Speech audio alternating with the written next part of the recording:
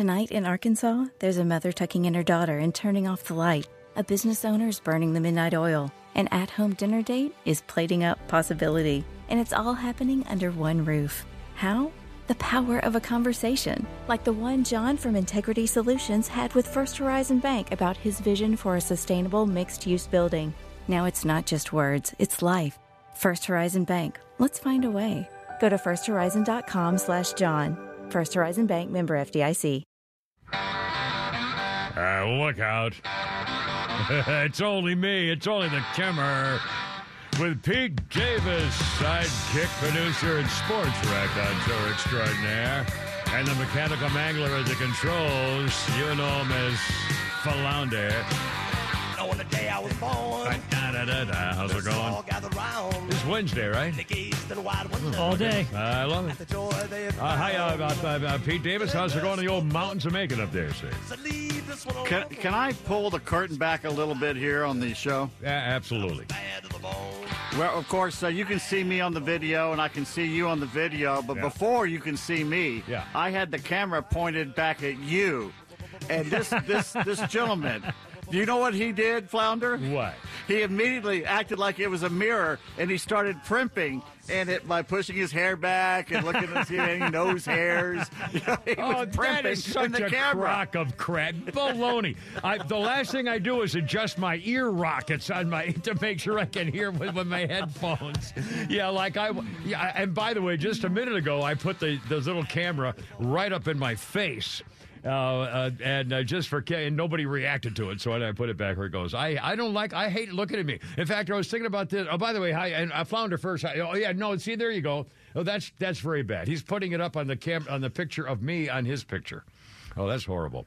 Flounder, how are you doing? What's going on? You feeling better? You were off our Thanks to Morning Joe, filling in for you yesterday. Yes, big thanks to Morning Joe. Did a great job. And yesterday, I was a little bit under the weather. Not too bad. It was Veronica that was in pretty rough shape for the past 2 days. Her and my dad both got food poisoning on Sunday afternoon, and they haven't gotten better. I mean, they're a little bit out of the woods, but they still got the tail end of it. Really? Man, that's brutal.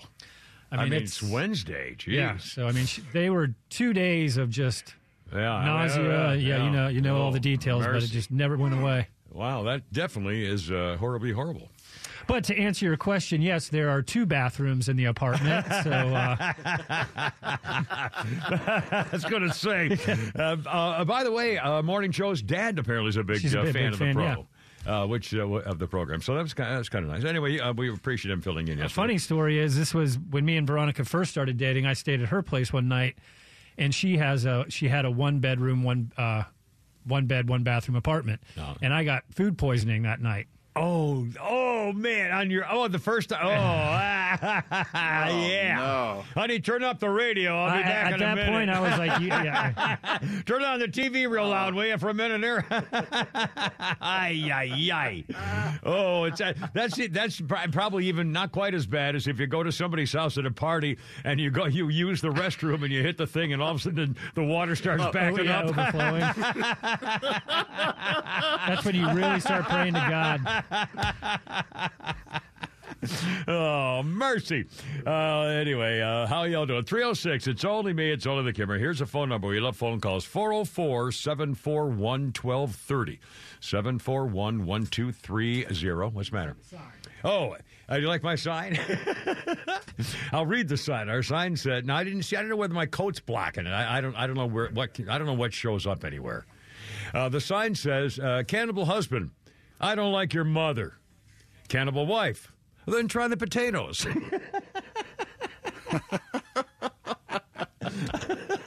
Just a little ditty for our afternoon crowd. Anyway, a nice day, board. 307. A lot of newsy stuff going on here. Including the fact that we're apparently all going to die from a speeding asteroid that could wipe out everybody. Also, you're going to hear some stuff from the hearings, a couple of hearings today. FBI Director Christopher Perjury testified once again about how much he blamed Republicans for the Chinese invasion. We'll also hear from Lindsey Graham who's unloading at the hearing about social media. And he really took on Mark Zuckerberg, made him turn around and apologize. Josh Hawley. We got some really good stuff there coming up for that. Also, I'm telling you, the world is going nuts over Taylor Swift and the thing with the NFL and the Super Bowl and now the presidential campaign. And now there's one conspiracy theory after another about how this was all planned. And it was planned from a long time ago that she would become the big star, get to the Super Bowl. They've arranged for the Super Bowl to happen, so Kansas City with her boyfriend, and then she will announce on the Super Bowl her support for Joe Biden. And the whole thing was planned. So anyway, that's one of the conspiracy theories. So, by the way, we got that little 12-second thing going on there, so maybe we can adjust something or other on the old Cowabunga with the Frigilatcher. I just didn't say anything that time. There's no, trust me. Anyway, 308. Also, let me address this before we get to... a lot of political stuff. The floozy of Fulton County, Fannie, she's in the news. Congresswoman Sheila Lee Jackson Lee, she's a snake. She's a vicious, hypocritical, racist, bigot snake. And she says, you want to impeach Mayorkas, that little pimp from the border guy? She said, you want to impeach him? You're using impeachment. It's not supposed to be used as a political tool for revenge. Oh, really? I mean, the nerve of these people. They just say, you Republicans are using impeachment for revenge. Oh, my God. She actually has the balls to say it out loud. I mean, it's just, I can't believe it. Also, I have to warn you now, Pete Davis, we haven't really talked about this beforehand. In fact, I didn't read it until just recently, but Pete found a story. But it's a woman who is a sex therapist, a professional, or something like that, relationship sex therapist professional.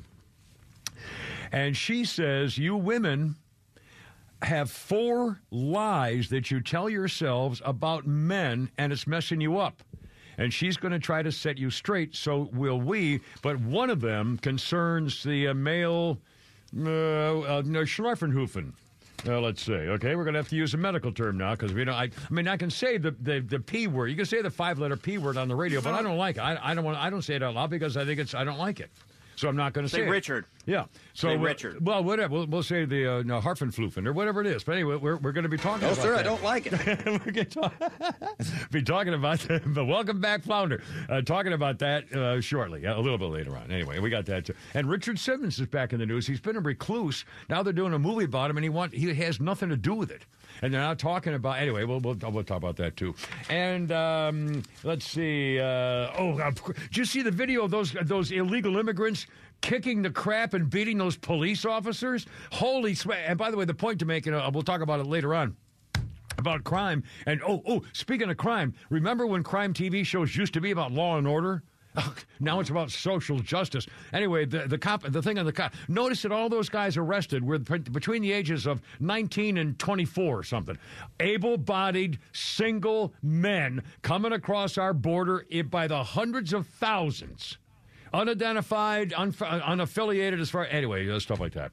So we'll talk about that. We got all this stuff. Flounders Funnies, Pete's Tweets, Holy Crap, it's Sports, a million things. And I will address this now. Yes, and true. Yes, it's true. I went down to my car this morning, and I did a little... and if I got a thing about the VA and also a surprise, I'm going to lead off with that the next section, and I'm going to show you how your life can change and change everything about your attitude. Boom, like that. But first, I went to my car and I turned on my thing, my air supply Air Supply with All Out of Love. Or Lost in Love. I forgot which one it is.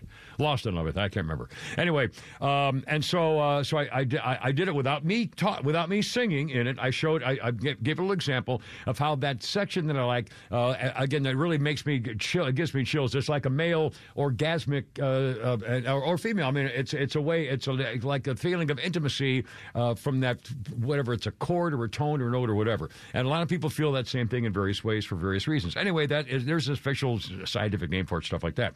So I put that on the car radio. I turned in the radio, and I showed how that part of that song actually puts one layer after another of the chords. It's like Beethoven. I mean, Mozart, Wolfgang Amadeus Mozart used to build responses of things. So I did that and talked all about it. Well, here's the reaction I got. I put it on Facebook to help because people were saying, oh, yesterday I could have listened to it, except you were singing over it. So I said, okay, wise guy, so I'm not going to sing this time. So I did a whole thing on Facebook just for you who didn't want to hear me being part of it, trying to show you that I care about what you're concerned about. Okay, so I put it on there. Here's the reactions. Jeff, time to turn in your man card, Kimmer.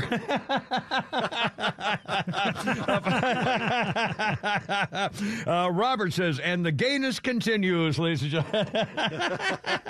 Although the chicks like it. Ginger said, play Angel Eyes, it's so cool. Linda said, I also like All Out of Love.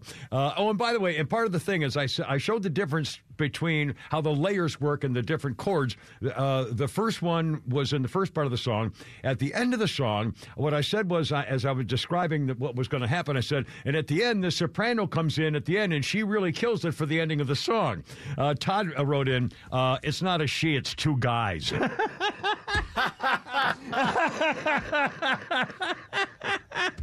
I had no idea. I've never seen their picture. I didn't know who. And by the way, it sounds like a chorus of like 9. So how can it be two guys? Anyway, if you get to New Zealand, apparently, but at the 150 mark of that song is where the girl, which is actually a guy, comes in to change everything. Anyway, so that's some of the reaction I got from just trying to show you that I care about our music as well. All right, look out, 314, Kimmer, Pete, and Flounder, the VA and an update and how you can change your life in a second next with the Kimmer, Pete, and Flounder.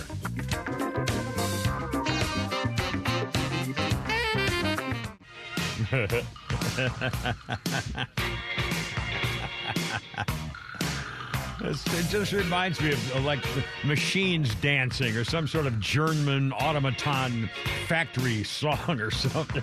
I don't know why. It doesn't. It's kind of machine like he's talking like a robot. Dance. You just praised Air Supply, and now you're trashing David Bowie. I'm telling you, it's only me. It's only the Kimmer with Pete and Flounder. And on this day in 28... I got to get my things on here. I can't read. I'm all screwed up. 2016, David Bowie left an estate valued at $100 million, according to his will, filed in New York. Half goes to his widow, Imam, the famous former model, along with a home they shared in New York. The rest was shared between his son and daughter. Bowie's personal assistant, Corinne Schwab, was left $2 million. Another $1 million went to a former nanny, Marion Skeen. David Bowie, it was 2016 that he died? Holy cow, 8 years? Does that seem like 8 years ago? No. Wow. Huh. Anyway, let's see what we got here. It's a birthday. I don't understand. Here's a birthday. This is Flounder's list of birthday people. Minnie Driver, 54. And it says here, she's the badass, aggressive mother of a kid with cerebral palsy on the ABC sitcom Speechless.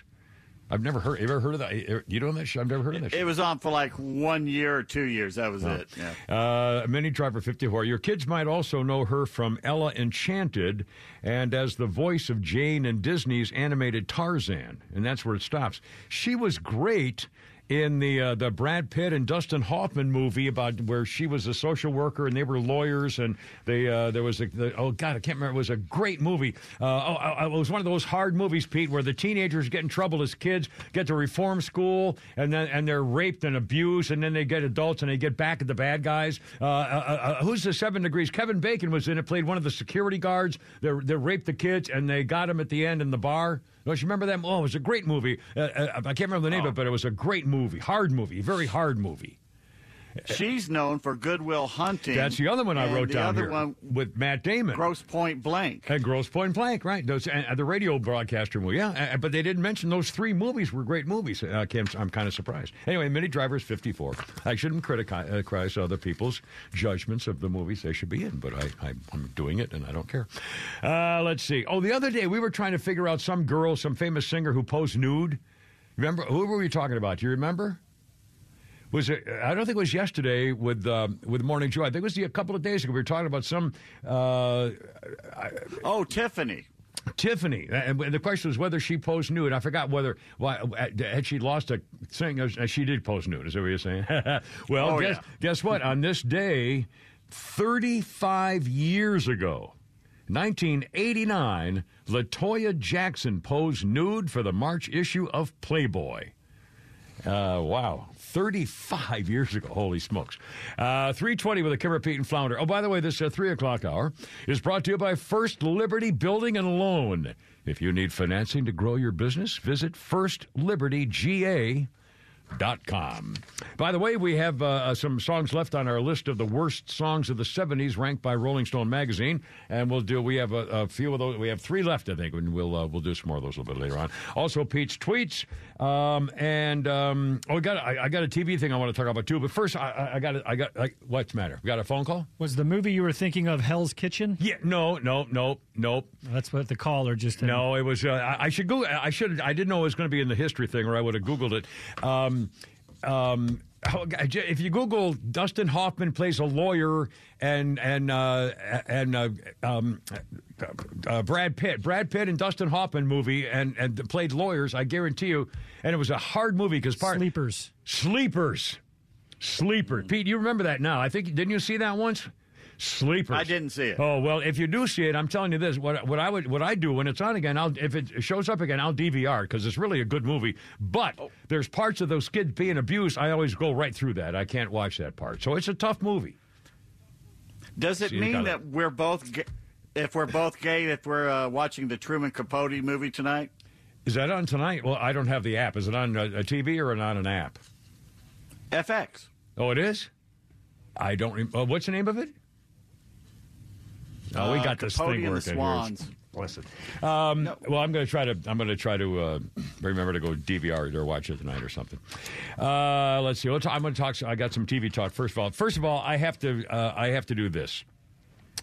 I also put on Facebook this morning a rant about what happened when I got home last night and went to the mailbox. And the mailbox was a package, and the package was from the Veterans Administration.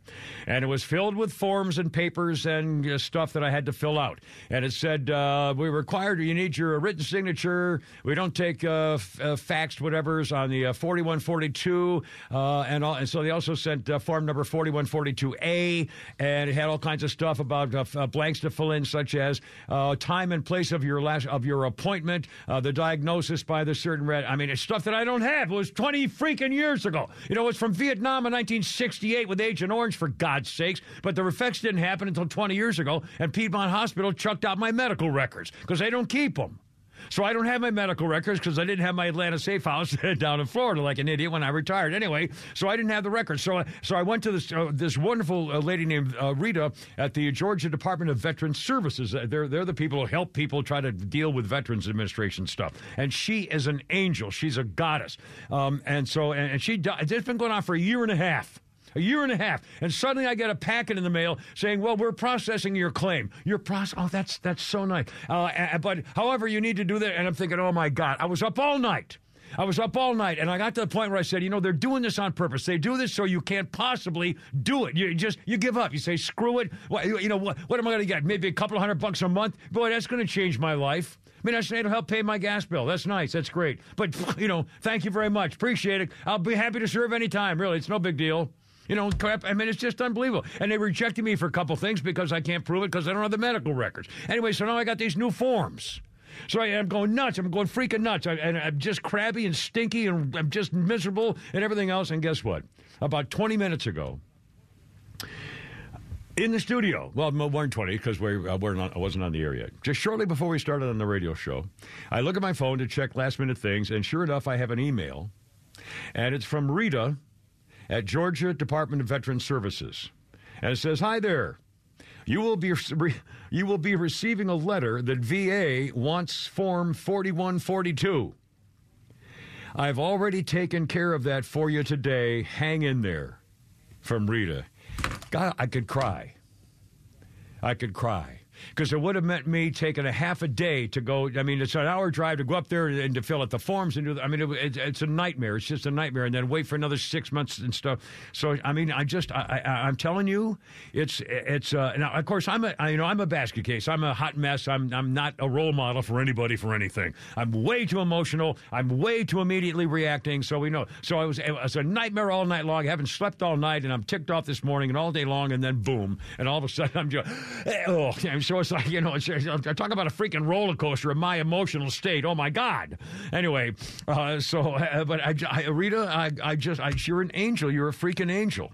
And I said so when I responded to her and told her that. So now I'm probably not going to do any good. But and again, this woman is it's Georgia Department of Veterans Services, and I don't even know whether they're paid or volunteers. I know they have a lot of volunteers working the phones. They're overworked like crazy. It'll take you weeks to get in. There are a few locations all over the place, but it might take you weeks to get an appointment because they're overworked. They don't have enough. I mean, it's typical, and they're the angels of the issue of Veterans Affairs, but they're not the VA. And the VA is just, I don't get the VA. I mean, here we go again, So anyway, now, Flounder, that in mind. Well, the other thing I might have been a little ticked off about about thinking about this when I got the package last night was I'm still ticked off about President White Trash and the way he dealt with the families, afraid that he was going to, be offended or something if they didn't like him. And I went on kind of a rant. Now, this is not my idea, but the guys, Pete and Flounder, thought it might be appropriate to replay a little bit of a rant I had about what's going on with the administration and the 3 Georgia families who lost loved ones, soldiers fighting for their country over in Jordan. And here's kind of a repeat of some of the rant from yesterday, if you don't mind. You know why they don't want him to call the families? They're afraid of what he's going to say. Exactly. That's why they have to screen it. He has to fill out the paperwork and screen it. They're going to say, do you support the president or not? And they're afraid, like something like I've happened before, that they're going to say, leave me alone. I do not support this guy, and I'm not going to talk to him or salute him or anything else if I meet him. And that's exactly the reason they're going to check it out so nobody gets embarrassed. They're more concerned about how it looks in a political season for someone, God forbid, has a problem with the president of the United States after their daughter or son just got killed. And they're more concerned about how it looks, afraid that somebody might say something negative, than go in there anyway. What the hell difference does it make how they feel? How do you think they're going to feel? They're freaking angry. They lost their child. Because of you and your freaking policies. How do you think they're going to feel? You don't have the balls to go there whether they like you or not? I honestly got to gosh. I mean, what difference does that make? What difference does it make whether they like you or not? They served the ultimate sacrifice. Some gave all. Those 3 gave all. And they weren't snipers. They weren't in a foxhole shooting machine guns. They were serving their country in a place that they should not have had this happen to them, but they were willing to do it when they signed up. There's no draft. They were not drafted. So they signed up for it, and they were willing to die for their country, and they were willing to kill for their country. And it happened to them, and now the president's more concerned about whether they might say something negative at the families. Oh, shouldn't make any damn difference. Stand there in front of them and take it. If we hate you, Mr. President, you killed our daughter. You're responsible for this. You're a dirty, rotten scumbag. You're an incompetent boob. You're mentally deficient. You're a lousy, worst president we've ever had. And you should take it and say, yes, sir. Yes, ma'am. I'm sorry for your loss. God bless you for your sacrifice. And take it like a freaking man. But he's never going to do it. He's not going to do it because he's a freaking coward. Well, that was from yesterday, 3:29 on the clock. That was from yesterday. And again, after he got permission, found out that nobody was going to say anything bad about him. He did make the call and, of course, turned the call on about himself. He said, well, my son was in Iraq, and, of course, he died as well. Yeah, your son died way after he was in Iraq, and he died from cancer in a hospital surrounded by family. He wasn't blown up with a freaking bomb from a drone like they lost their children. And he tries to pretend that, I know what you're going through because my son died? What are you kidding me? You think that's somehow relevant? Oh, my God. And I've lost my children. Oh, my God. Bring it on. Well, anyway. God. That's what you get for having a Marine and a microphone. Sorry. 3:30, we'll calm down. Kimmer, Pete, and Flounder. Everything's going to be fine. It's hump day, and I'm humping, baby. 106.3. Look out.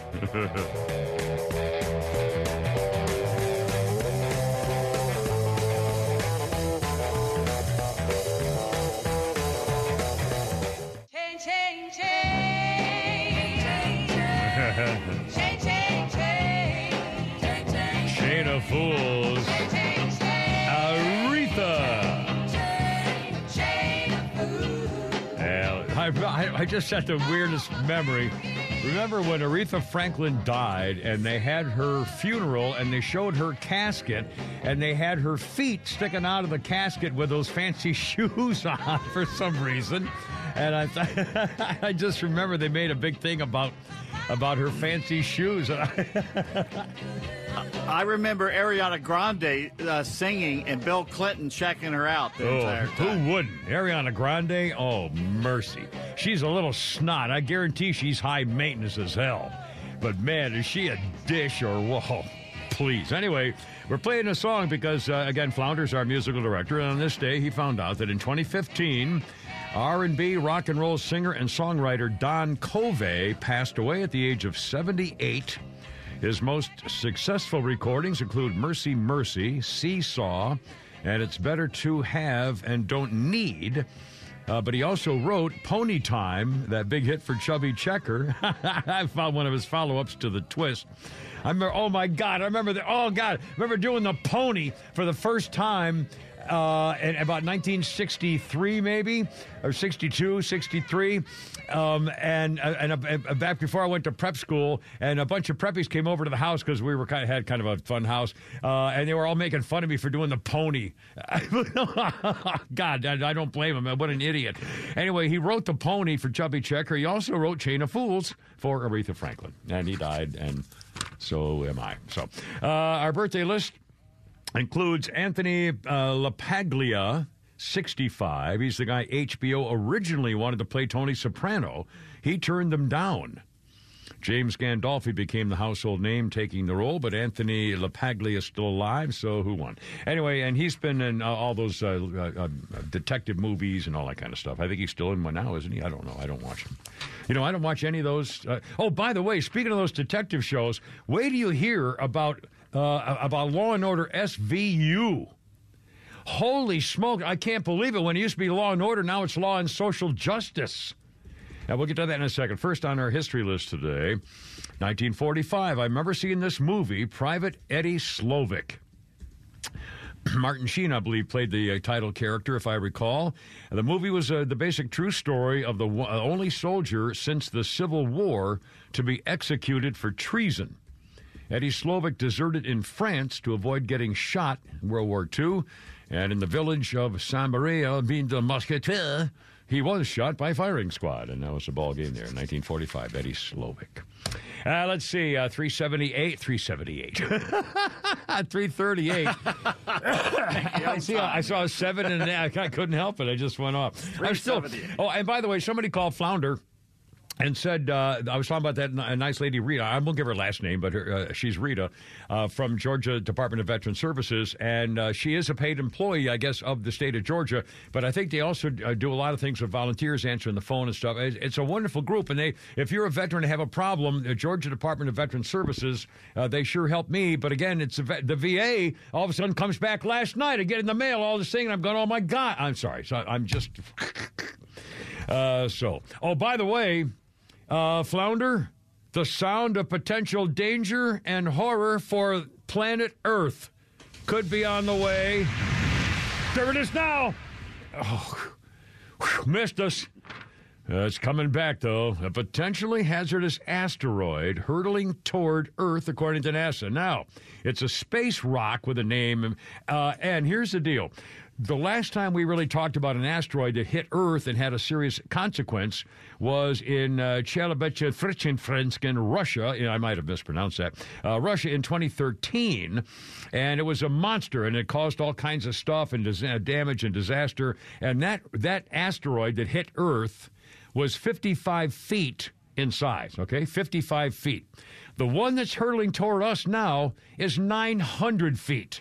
It's the size of a football, of a soccer field, as they say. By the way, they say the asteroid the size of a football stadium will skim past Earth, and then it says the measure is about 900 feet in diameter, just slightly smaller than Wembley Stadium's famous arch, which is soccer. That's what they call football, of course, soccer. Anyway, this had to be Daily Mail, I'm guessing. But this asteroid, as big as a house, or bigger than a house, is going to miss us by about a little over 1 million miles on Friday. But they're saying, this is the kind of thing, if this is what got the dinosaurs, I think there was kind of a second opinion about that, but I think the main theory is that it was an asteroid hit Earth and blacked out the sky, killed all the plants, and killed all the dinosaurs. It was more than one, probably. Yeah. But what was the big one? Is it New Mexico or Central America? The Yucatan Peninsula. Yeah. Anyway, so there's big old asteroids coming by on Friday, and I wonder if they'll have telescope stuff on it. It's 1 million miles away. They just found another in Greenland. It was under ice. That's why it took so long to find it. Really? It didn't. I can't believe it really didn't blow up anything. That's amazing that it didn't cause an eruption. Or maybe it did, and then it settled back on itself. It did. Yeah, I guess it must have. 340, Kimmer, Pete, and Flounder, 404-741-1230, 741-1230. Okay, we'll do a couple of newsy things here. Oh, man. The hearing with Mark Zuckerberg, Meta CEO, and Senator Lindsey Graham, as they're talking about social media, this Senate Judiciary Committee, and what's happening with social media and children after the South Carolina State Representative Brandon Guffey testified and is suing Instagram after his 17-year-old son died of suicide after being a victim to one of those sextortion campaigns from somebody in Nigeria on an app owned by Facebook. And here's what happened today, part of what happened today with Lindsey Graham and Meta's founder, Mark Zuckerberg. Mr. Zuckerberg, you and the companies before us, I know you don't mean it to be so, but you have blood on your hands. You have a product. You have a product that's killing people. He went on to say the kid who fell victim to the scam, they took photos and they were going to expose him as a sexual pervert and all kinds of stuff. Lindsey Graham noted that Congress has taken action to regulate cigarettes and tobacco. We have explosives, guns, social media, though companies are largely shielded from being held liable because of what's called Section 230 of Title 47 of the Code, that Act of Communications Code, basically. The bottom line, he says, is you can't be sued, and you should be sued, and these emails would be great for punitive damages. Apparently, they found out that some emails were weighing the addition of dozens of engineers and employees to focus on the well-being of children and their safety. But one of the emails proposed to Mark Zuckerberg for 45 new staff members was declined. And he says, Lindsey says, we're living in America in 2024 where there's no regulatory body dealing with the most profitable, biggest companies in the history of the world, and they can't be sued. There's not one law on the books that's meaningful on protecting the American consumer. Mark Zuckerberg did not address Lindsey Graham's blood on your hands comment, at least not in his opening statement. Do we have Josh Hawley, I think, founder as well? Is that correct? Yes, we do. So Josh kind of scorns Zuckerberg, and Zuckerberg actually turns around to the audience and apologizes. It's a little tough to hear that part, but here it is. So you didn't take any action. You didn't take any action. You didn't fire anybody. You haven't compensated a single victim. Let me ask you this. Let me ask you this. There's families of victims here today. Have you apologized to the victims? Would you like to do so now? Well, they're here. You're on national television. Would you like now to apologize to the victims who have been harmed by your product? Show them the pictures. Would you like to apologize for what you've done to these good people? I'm sorry for everything that you've done. Knowing that to go through the things that your families have suffered. And this is why we invested so much and are going to continue doing industry-leading efforts to make sure that no one has to go through the types of things that your families have had to suffer. Well, it's kind of... What he's saying basically is that he has built more than 30 different tools and resources and features that parents can use to set limits for their teens using our apps, he said, see who they're following or if reporting somebody for bullying. And then he said this in his opening statements, I believe, mental health is a complex issue and the existing body of scientific work has not shown a causal link between using social media and young people having worse mental health outcomes. He said the work has not shown a causal link. Evaluated 300 studies by the Academies of Science did not support the conclusion that social media causes changes in adolescents' mental health. Well, I don't think that's true. I think they're done. What about the bullying? My God, the kid killed himself. What do you mean it doesn't cause changes in their behavior? So he's going to kill himself anyway, just on general principle, you think? What was he talking about? And by the way, how's the scientist going to figure out what's in a kid's head? Well, what do you see in this what do you see in this ink blot? I mean, come on. It's just in your head, man. If you don't think kids are affected by social media? Well, it's in a slight defense. I think the parents are responsible for stuff like that. And yes, Zuckerberg is responsible for taking the child trafficking and the pedophilia stuff off. Yeah. That's where he's at fault. Yeah, but again, parents have to start taking away their phones and limiting their phone access, period. That's all. You're not their friend. You're their freaking parent.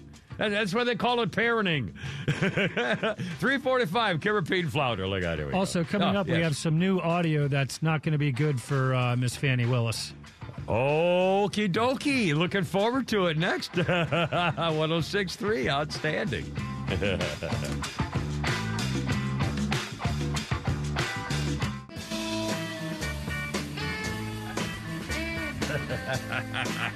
No, it's all good. I'm right here. I had to do a little something, all right? You know, I'm not locked in here all the time. Sometimes you have to do something where you have to do something, and I had to do something, so there. Look it off my back, 351. What'd you do? Never mind. I don't think I can say. Hey, wait, is this Jim Morrison? Oh, my God. 2007, light my fire, dear Lord. Jim Morrison, I understand, 2007.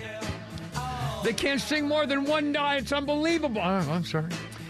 Jim Morrison was enlisted to help fight global warming in 2007, more than 35 years after he died. Woman in the Window, a previously unreleased poem written and recorded by The Doors frontman shortly before he died in 1971, was being set to music and used to publicize the Global Cool campaign. Is this it? That was a poem. No. This is just a song. Okay, but it said a poem written and recorded by The Doors, so there must be music. I didn't even see that. I'll have to check. The Doors recorded the poem. It doesn't say... Woman in the Window. Woman in the Window is what they're calling the poem, and apparently Doors recorded it. So at some point, maybe we can find him, we'll play it. Let's see. Birthday list. God, I was pen swallowed. Our birthday list includes Portia de Rossi. There's one hot lipstick lesbian, baby.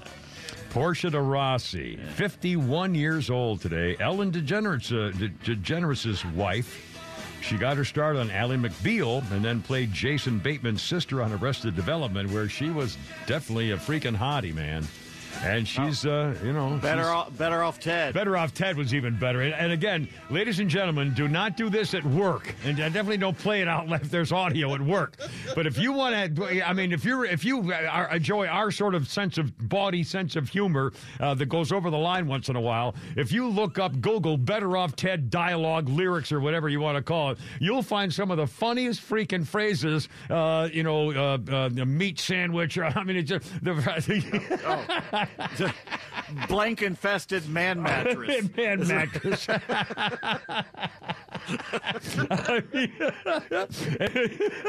outtakes. It's Better Off Ted outtakes. That's what it is. And you will laugh, and you'll also be very offended. I'm sorry. But it'd be worth it because it's very funny. And it didn't last just like 1 year. It was a great show. Yeah. Every character was a great character. They had scientists, but every character was a great character.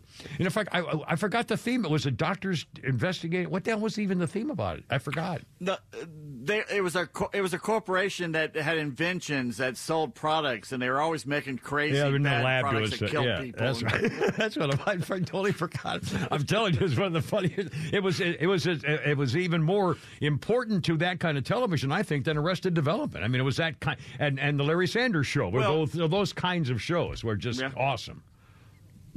The problem was it was on ABC. It should have been on Netflix. It was right before Netflix and all that took off. And if it had been on there, it'd still be on the air. Yeah. You couldn't do it on regular television for very long anyway. Let's see. And on this day, speaking of TV, on this day in 1949, there weren't many TV sets in that day. 1949, the first soap opera on daytime TV was called These Are My Children. Was on the NBC Chicago station. They were called soap operas because they were aimed at housewives, a disappearing breed these days, and were mostly sponsored by Procter & Gamble. And they were selling soap to the stay-at-home lady housewives in 1949, taking care of the family while Daddy went to work after World War II, building subdivisions and factories. And Kimmer and Pete Flon, how you doing? 3:55. Okay. We got a story coming up about Floozy Fanny, the Fulton District Attorney. But first, here's a little something from another hearing today. We heard a little bit about the social media investigation on harm to children. And also, there's another hearing, the House Select Committee, Chinese Community, Chinese Communist Party cyber threat to the American homeland. So the script says community. Anyway, federal Gestapo investigation, the FBI director, Christopher Perjury, testified on Capitol Hill and told this. What we're up against, the PRC has a bigger hacking program than that of every major nation combined. In fact, if you took every single one of the FBI's cyber agents and intelligence analysts and focused them exclusively on the China threat, China's hackers would still outnumber FBI cyber personnel by at least 50-1. He said the hackers are positioning America's infrastructure, preparation to wreak havoc and cause real-world harm to American citizens and communities if and when China decides the time has come to strike.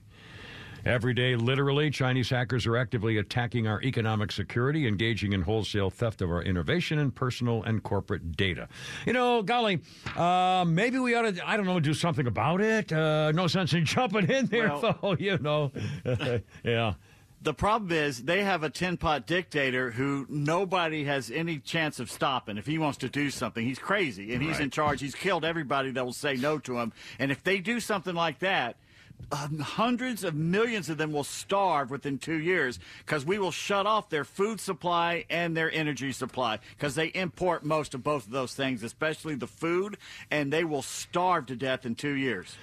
If they haven't poisoned us because we get all of our medicine from China, and all of our, the new green energy stuff it comes from China too, which is fairly ironic. Anyway, by the way, they didn't ask him as follow-up questions since we half the stuff this federal Gestapo investigation director Christopher Perjury says has been a bunch of crap. I remember just recently there was a report that they were talking about that so-called second bomb at the mostly peaceful January 6th protest, the Ashley Babbitt Day, the phony insurrection, and the FBI director had testified about the second bomb they found at the scene, which never went off, and they were all standing around looking at it. And FBI director Christopher Perjury was asked, so a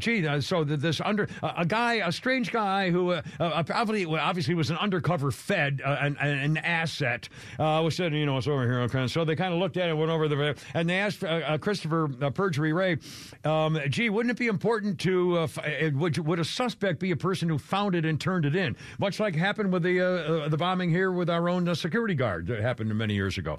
And they said, well, wouldn't a guy who said he found this bomb, suddenly found this bomb, wouldn't that guy be a suspect? If someone said, oh, absolutely, that's the first thing we'd investigate. So then the guy said, well, then who was it? Well, we don't know. We don't know who the guy was. You don't know who the guy was. He was there with you and all the agents, and you don't know who. And you've never heard of Ray Epps again, things like that? What a bunch of crap. I don't trust this guy for squat. And by the way, he also said people coming across the border are a danger to America. Then why don't you stop them? If they're breaking the law, coming into America, I thought that's what we did. We were supposed to protect American law. And isn't that true from foreign people? I mean, coming across our border, wouldn't that be the FBI's main job? And then, by the way, this is the same liar who said when they asked about the Hunter Biden laptop, they said, why didn't you tell the people it was real? You knew it was real. They all knew it was real. And he said, well, we wanted to stay out of the election. He said it wouldn't be fair to interfere with the election. That's the time you should have told the truth for the election. That's exactly the time to be truthful for an election. You got it backwards. He was protecting the Democrat and admitted it by thinking it was the best thing to do. So didn't want to get involved. Yeah, because it would have hurt the Democrat. You should have gotten involved to say that here's the truth, vote any way you want to, but at least know what you're doing in there. What a bunch of crap, FBI, my ass. Coming up on 4 o'clock. Oh, man. Jeez.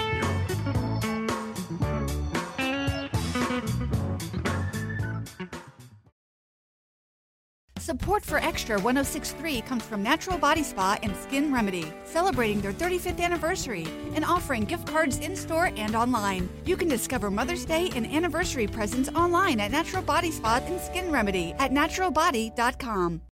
Spring is here and baseball is back.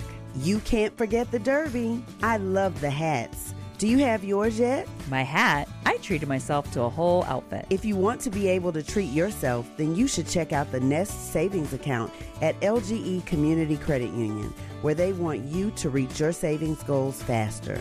Take it from a pair of 680 The Fan wives. Head to lgeccu.org to find out what makes their team #1 in Georgia.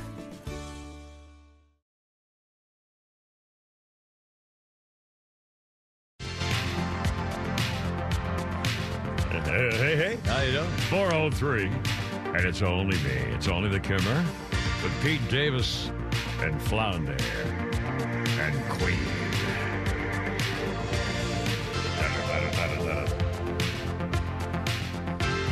I kind of like this music, I have to say. Kind of like this beat. I've never heard the song before, but this is Queen. And in 1984, Queen's Radio Gaga hit number 4.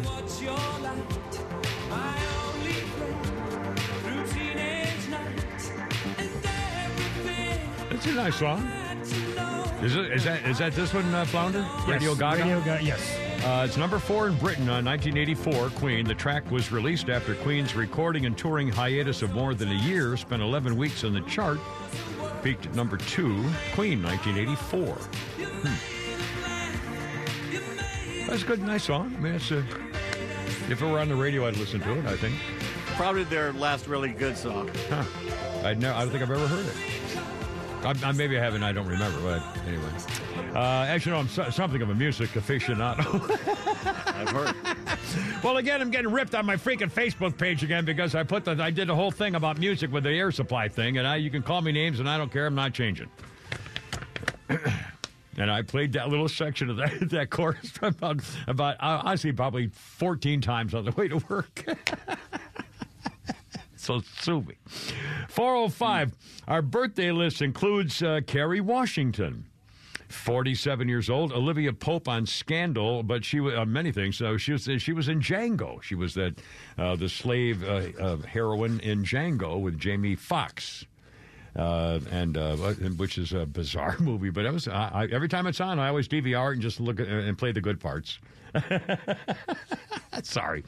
405, on this day in history, 1940. The first Social Security check was issued to one Ida Mae Fuller in Vermont. The check was for $22.54. Ida Mae. Ida Mae? Was that Andy when he'd ring up? Was it Ida? Who do you ring up on the old on the ring phone in Mayberry? Ida wasn't Ida. Who the hell was it? Oh God! It's right on my freaking tongue. I hate this being old. I hate it. The name thing is, I have a name. The name thing is just gone. Well, I almost had it. All right, 406. 404-741-1230. 741-1230 is our number. Coming up, you're going to hear more about the Fanny the Floozy of Fulton County in a second. A lot more on politics here too. In fact, let's hold on 1 second. I wanted to start with this little item, and again, we're going to talk about ladies, why you have 4 lies you tell yourself about men, which are messing you up.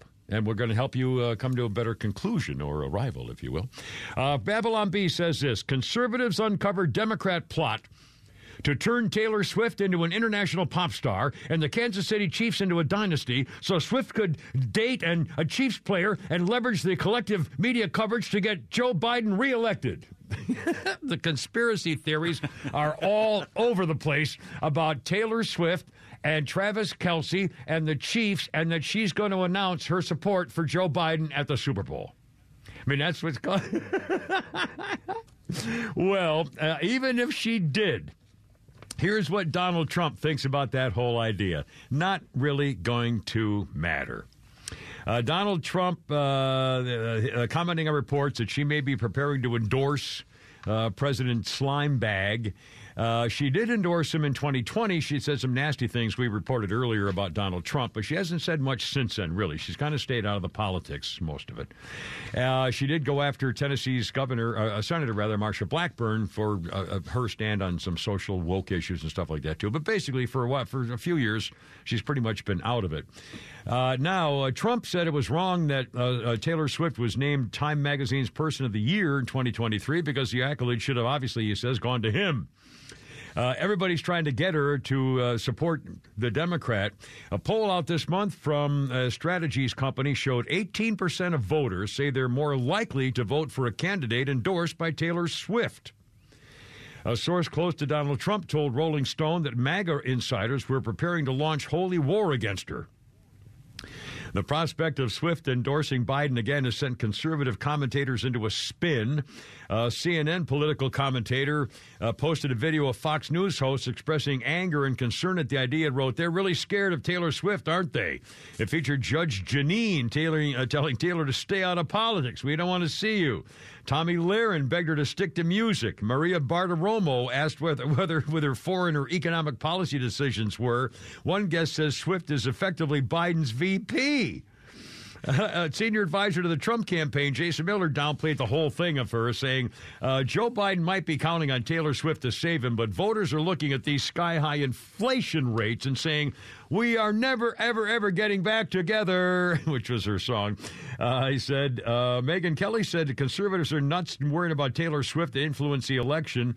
Conservatives believing she'll brainwash Americans into voting Democrat, scoffing at that conspiracy theory. By the way, I was listening to our morning crew, though, our beautiful morning bastards, America's All-American Anal Team, this morning. And Rhino, God bless him, he's just in a snit over Taylor Swift and what it means to the world that she's going to be part of the Super Bowl because they're going to show her for 4 seconds in 3 hours or something. And the whole world is going nuts. And they had a whole discussion. I mean, it's amazing the effect that people are worried about Taylor Swift or offended by Taylor Swift or upset by. I mean, I don't understand it. This is a whole new what are those prop bets that people can bet on how many times they show her. I guess, and I'm sure they will, or maybe for how long it lasts, or when it first appears, before the game, during the game, which quarter. I mean, are they going to kiss afterwards? Oh, my God, there'll be 50 of just Taylor and Travis Kelce prop bets. But let me say this again. I think the whole thing is ridiculous to be worried about anything. I am still okay. My daughter Sarah and my granddaughter Molly went to the Taylor Swift concert when they were up near, it was a Red Rock or what, outside of Denver someplace, and they paid thousands of dollars for the tickets. God bless them, because they could afford to do it, and it was a great moment for the both of them. They dressed up like Taylor Swift and had the whole pink outfit thing, and they did the stuff, and they went and they had a ball, and it was a bonding moment for mom and daughter, and they just had the greatest time ever. It was definitely well worth it. Everybody was happy about everything, and to me, this whole Taylor Swift thing, I'm telling you, her whole life, what was she a star when she was 14? 15? I mean, she was an international superstar, a millionaire when she was a young teenager, and she was a gawky teenager, and so she grew up, her song about, I was sitting on the bleachers, and the other girl got my boyfriend because I was wearing sneakers, and she was wearing high heels kind of deal, and she thought of herself that way as a geek. Her songs were about how she was always passed over, teardrops on my guitar. I mean, come on. And then all of a sudden, she's a huge, huge superstar. She has to keep her love affairs secret. because of whatever reason. And she's a great big business corporation on two big feet. But she wasn't a girl until finally something happened in her when she got this setup date with Travis Kelce, and something happened where she said, you know what? She admitted to her friends, I can't take it. I can't be hiding things anymore. And she felt like being a girl. The age of 34, she finally felt like being a girl and being cherished and being loved and being giggly and throwing her arms around a guy and kissing him because she's happy and stuff she had never done before. And she was a girl, and she's in love, and she's having her. I mean, this is fantastic. She's got a, and the other thing is, I'm telling you this, I guarantee you that she is absolutely thrilled to have a big, strong man who would do anything for her and would kill for her and beat up anybody who messes with her. And I'll guarantee you, as powerful as she is, she's the most powerful woman in the world, the most popular woman in the world, the most loved woman in the world, and yet she's going to be all giggly about having a big, strong man take her arm and walk her on the outside, so curb her walking on the sidewalk and be in there to make sure nobody messes with his girl. And I guarantee you that most ladies also, and I know you're, that Kim, that shoving that. Most women, I guarantee you, deep down inside, would love the feeling that they know they have a guy to be there for them no matter what. And I guarantee you that's half of what's going on. Flounder, are you okay? Have you passed out in there? Is something going on? I blacked out for about 2 minutes.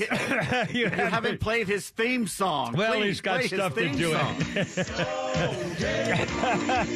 I was just waiting. The climax. Unfortunate.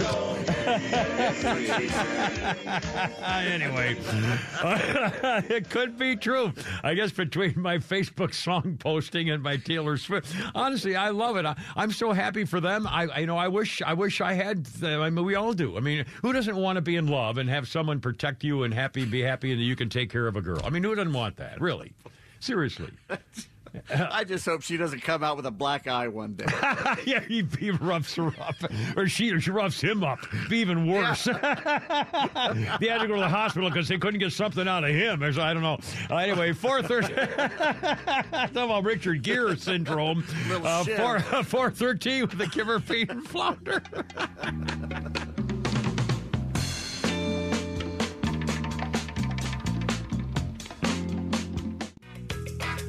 I like this song. I remember this song from the 80s. Oh, my goodness. Early 80s. With Blondie. Dum, dum, dum, dum, bum, bum, bum, bum. Went to number 1 with Tide is High. Blondie, and the group's third number 1 hit. Was number 1 in Britain as well on this day, 1981. Tide is High. A little Blondie here for you for a second. Dum, dum.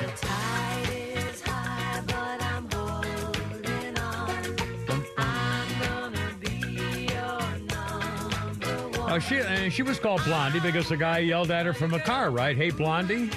Wasn't that the true story? So. Yeah. And she started calling herself Blondie. And she did some acting. Was she in a couple of movies? Or I'm thinking of somebody else. Oh, yeah. Yeah.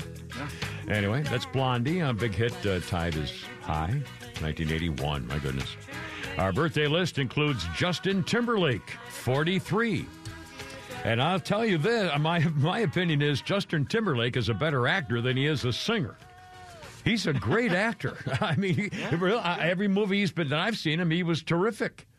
And I've seen him in two. The one with Clint Eastwood, where he was the scout, baseball scout. And by the way, the acting in that for the other thing was horrible. I mean, it was not a very good. I liked the movie. Every time it's on, I'll DVR it and watch the good parts again. But it really must have been. A couple of the actors were just terrible. But he was great in that. He played a scout also in a former baseball star who got hurt. And then he was also in the one where he had sex with a girl who was in 50 Shades of Grey. At the social media movie, Social Network. He was in that, too. He played a great role in that. Very, what's his name? What did I just say? Brad Circablock of Justin Timberlake, 43. Okay. 419, shut up. And on this day in history, they won. In 1917, Germany says, I warned you, the Krauts began unlimited warfare in the Atlantic, and that meant bombing, sinking with the subs, anything. Cruise ships, merchant vessels, civilians, didn't make any difference. 1917, Germany said, we're going to kill everything we want to on the ocean. Stupid mistake.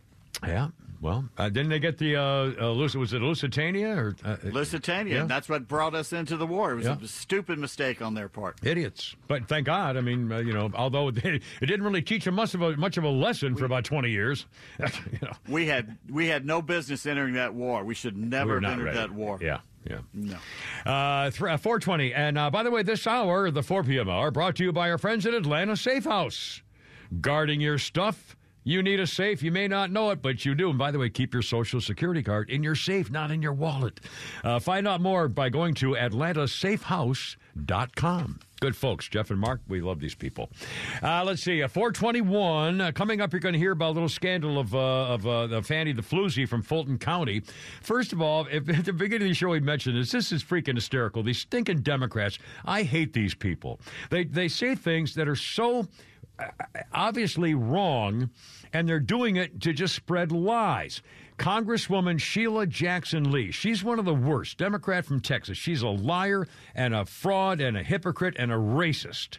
And she was defending Homeland Security pimp Alejandro Mayorkas during the hearing meeting to advance 2 articles of impeachment, which they voted on. And now, of course, it's not going to go anywhere, again, because of Georgia. When it goes to the United States Senate, Georgia's 2 liberals are going to vote no, so it's not going to happen. But again, before I get to what her comment says, I say we impeach everybody. Well, if we get back in control of the White House and everything else, I say impeach everybody who's a Democrat enemy, every freaking one of them, so that we make the 2 impeachments of Donald Trump meaningless. Absolutely meaningless, because it's all political. Donald Trump didn't do it. Well, let me just finish the story with Sheila Jackson Lee. The committee members on the Republican side were assaulting Mayorkas. And so Sheila Jackson Lee actually even expressed this on social media, too, expressing her stance. She said, impeachment is not meant as a tool to be used for revenge. Oh, really? A little criticism on that, including candidates running against her. Oh, so wanting to protect the country is just revenge now. Then why did you impeach Trump for making a perfectly valid phone call in 2019? Keep lying and we'll keep showing up with receipts. Can't wait to take your seat from you. Did you post this when all you did was revenge impeachment of Donald Trump? Ha ha, says the impeachment Democrat Party. I mean, it's just unbelievable, the nerve of these people. They started talking impeachment the first week he was in office. Yep, that's right. That's right. And on January 6th, they made sure that day they used the word insurrection because they knew that the word insurrection was in the Constitution. And that's the only way. When somebody said, oh, my God, we can get him on an insurrection.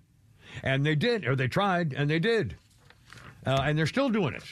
Anyway, now more about Donald Trump. The prosecutor, Fanny the Floozy, the Fulton County side piece, who happens to be the district attorney. By the way, what balls on this guy, Wade, her boyfriend? I mean, can you imagine having a side piece as the district attorney?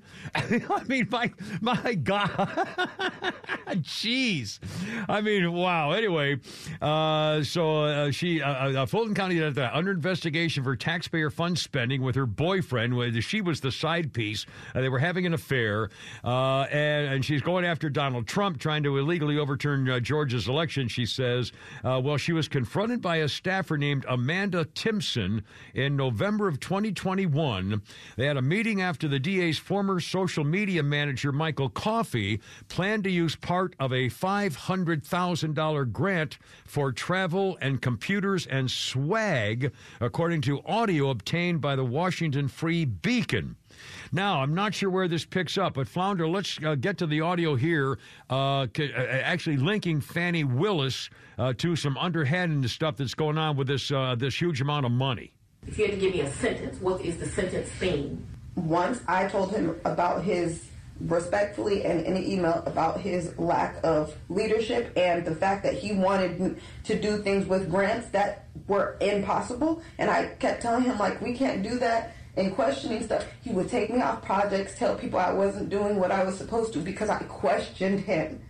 Because I understood, I helped write that grant. I knew what was in that grant. He told everybody in front of Crystal, Deontay, everybody, we're going to get MacBooks, we're going to do that, we're going to get swag, we're going to use it for travel. I said, you cannot do that. It's a very, very specific grant.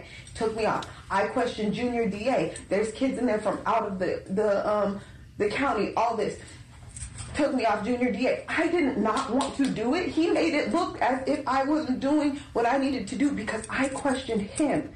Because I knew for a fact Mr. Cuffey respectfully did not know what he was doing, period. So I respect that is your assessment. It was clear to me that you and Mr. Cuffey were not getting along. And I'm not saying that your assessment is wrong. I want you to really listen to the words I'm saying. Cuffey, and this is my personal opinion, to one woman to another, is dangerous to your administration. He tells people, when I reached out to you, he told me, you think your word is safe? Exactly when you reached out to Miss Willis, she called me and told me, she tell me everything. So once you reach out to her, she's going to reach back out to me. So I didn't even go to HR and he put Dexter's name on my PDP and I didn't even feel safe going to anybody. Can I tell you something? Mm-hmm. I have 3 supervisors that have failed in this building.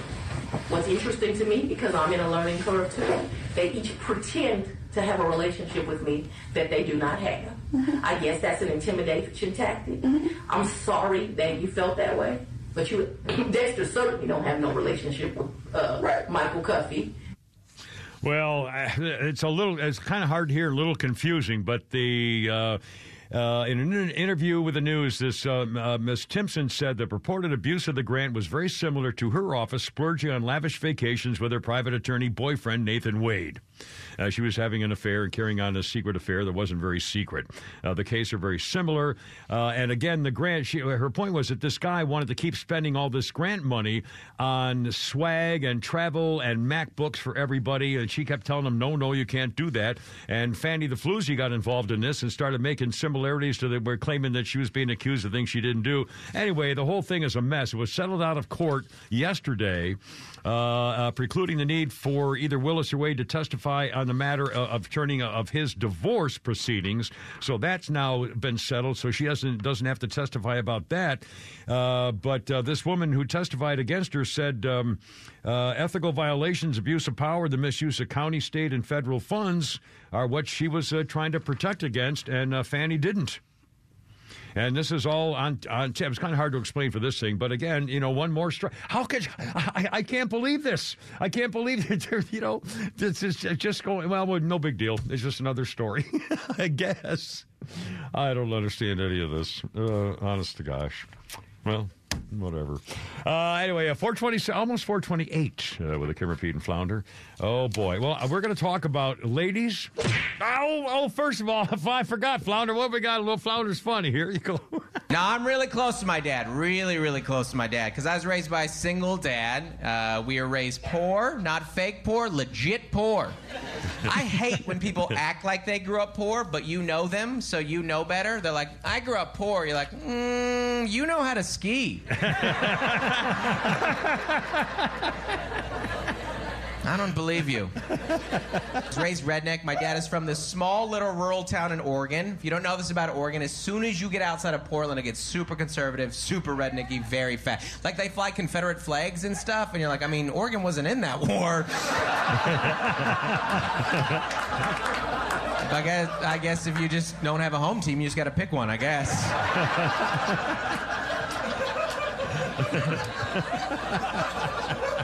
We were super rednecky. We would get together once a year at a family reunion that was centered over a horseshoe tournament that I would usually win as a child because I was the most sober. And of course, not sober, just the most sober, My favorite thing, though, about being raised redneck, there was challenges, though, because I wasn't raised in a redneck area. I was raised in Seattle, and Seattle is the opposite of redneck. Very progressive, very left, very liberal, But you don't know your home's different until you start mixing groups. Mine was my first sleepover. My friends come over, and they're like, hey, Dustin, we're going to stay up late, and we're going to go in the bathroom, we'll look in the mirror, and we're going to say Bloody Mary 3 times. And Bloody Mary's going to come out at night. I'm a little second grader, no, Bloody Mary's come out in the morning, thank you. Who's that, Flounder? That is Dustin Nickerson. Nickerson, our buddy Nickerson, one of our favorites. Well done. 4:30, Kim Rapide, Flounder. A lot coming up here, including, ladies, the mistakes you're making about men. I'm here to help you. I'm here to help you, baby, and I'll be up all night. Sorry.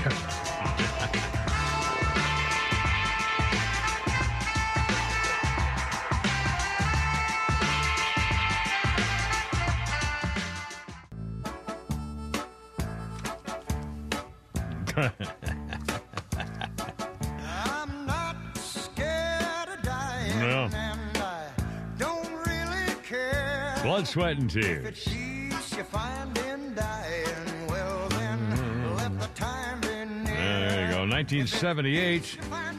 Their sax player, Greg Herbert, with Blood, Sweat, and Tears, died of an accidental drug overdose in Holland. He was 30. Blood, Sweat, and Tears won the Grammy in 1969 for the Album of the Year. And again, this was my Around the Bend was my theme song on the radio for many, many years, and I hated it. I hated that song. I've never listened to it. I think that was Mike Rose. I think Mikey was our producer back then and decided he'd rather have that one. I was going to try to get Bad to the Bone. Again, this 30 years ago or something, or more. And I think it was Mikey picked Around the Bend. Although I will say this, I've been in places, it happened to me, I think in Costa Rica on the beach, and I think it might have happened in Cancun on the beach where someone's playing their portable radios. This back in the late 90s probably, or early 2000s. And playing the radios on the beach, and when Round the Bend came on, I heard people doing Herpin' and Hoeing. I've heard it once. You heard Herpin' and Hoeing? I was at a $3 cafe, and there was a bunch of people on, and the song came on, and you just heard this one guy in the background, Herp. I mean, he didn't do it a bunch. He just did it one time, and I was like, oh. That's funny. Well, again, and again, I hated the song, but I sure liked the fact that people recognize. Anyway, I was very humbled by that. Our birthday list includes John Lydon. John is 68. His other name is Johnny Rotten for the Sex Pistols. And he made it to 68, which is a good sign. And on this day in history, let's see, 1747. Wow. 1747, the first clinic designed strictly to treat venereal disease opened on this day in 1747 at the London... Oh, that's Lock Hospital. I was going to misprint there. So that was a venereal disease in 1747. Wow. 436 with the Kim Rapide and Flounder. Here's the number, 404-741-1230, 741-1230. Oh, we got a lot going. We got Pete's Tweets coming up, more Flounder's Funnies, and some more ranting and raving. And I'm going to talk about a TV thing I saw last night, and I can't believe what's going on. Well, I can believe it. It's not surprising, and it's disappointing. But I'm going to set it up with a couple of quick crime stories, including the second one will be What Were They Thinking? But first of all, if you haven't seen the video, you should Google it or look for it, of the New York City police officers pummeled by several illegal immigrant sneak-ins in Times Square over the weekend. The police were trying to arrest somebody or subdue somebody, and they got attacked by a bunch of people being kicked in the head, running off, and then coming back and kicking and punching. And I mean, it was unbelievable, pummeling these police officers. Eventually, the police were able to arrest several of them, and here are their names and their ages. 19-year-old Darwin Andres Gomez Izquiel, 19-year-old Kelvin Servat Rocha, 21-year-old Juarez Wilson, and 24-year-old Yorman Reveron. Yeah, charged with assault, and then they were released without bail. Yeah. Released. The cops were hurt. They had injuries, bruising, cuts on their face, attacks on police officers. Yes, the Manhattan District Attorney's Office said the investigation into the incident is continuing. But apparently they got witnesses, traded injuries.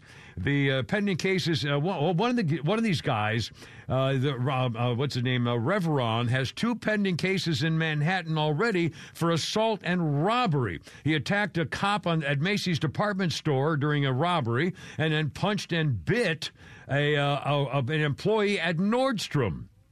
2 attacks, and they let him go. They let him out with no bail. It's this new policy. Let's see. They never write these. Whoever writes these freaking stories are just horrible.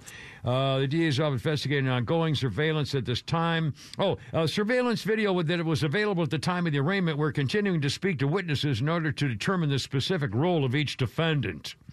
The reason attacks on police officers are becoming an epidemic because of the revolving door. We're seeing cases just like this.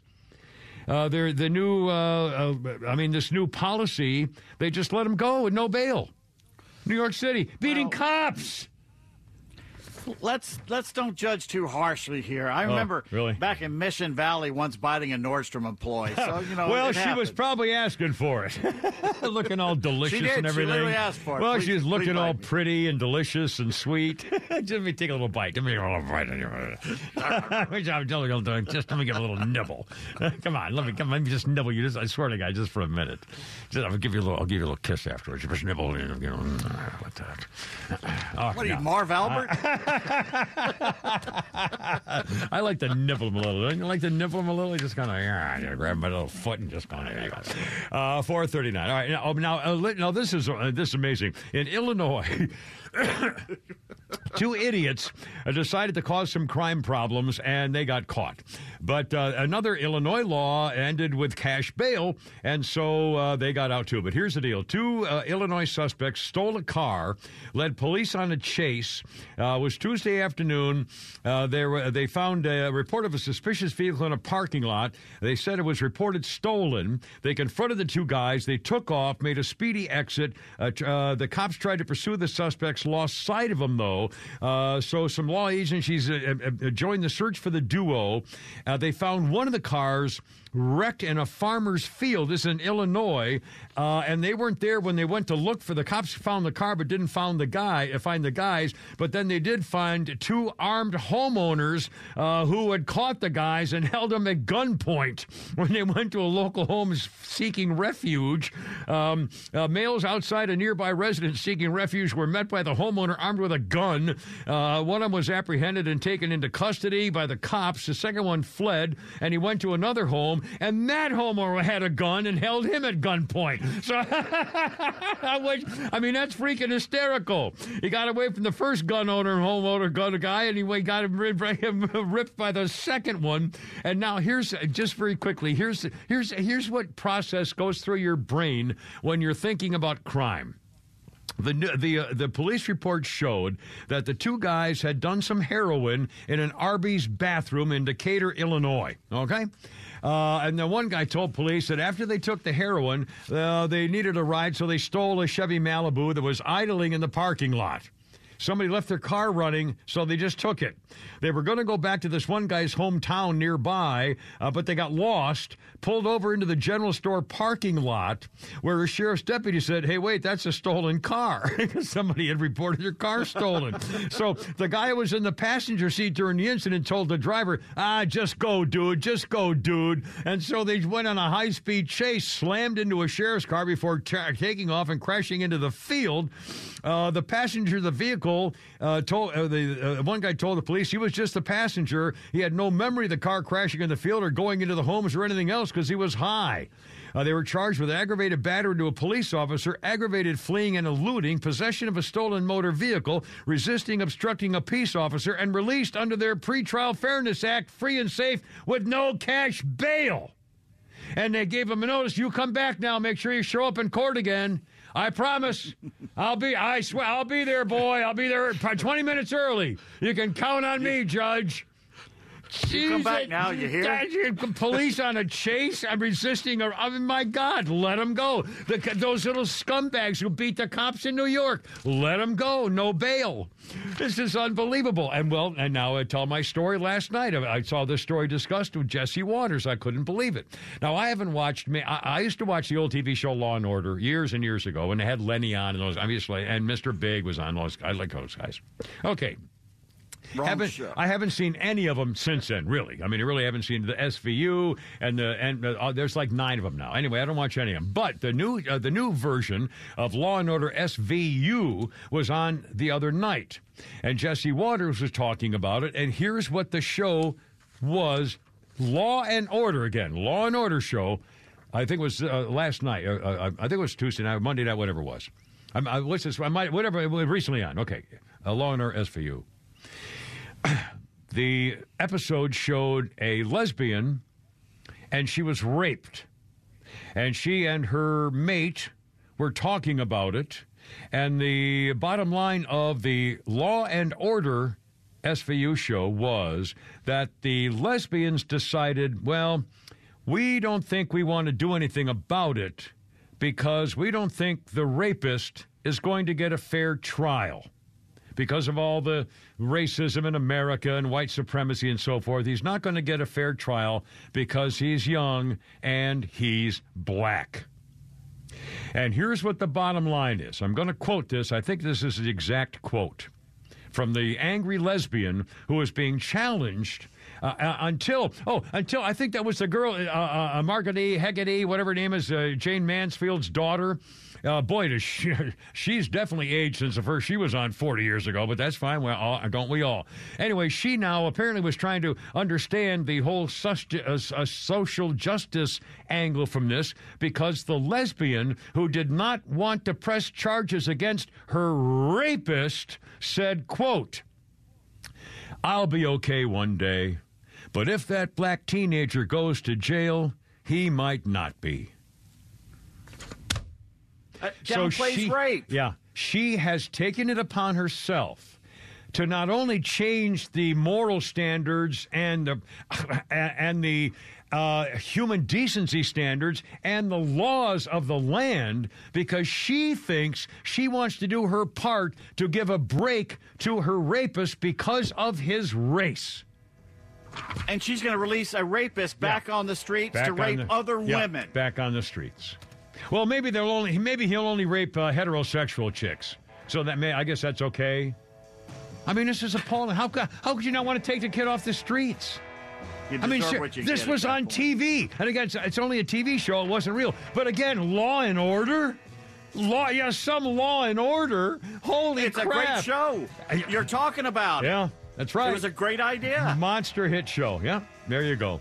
4:45 with Kimmer, Pete, and Flounder. Unbelievable.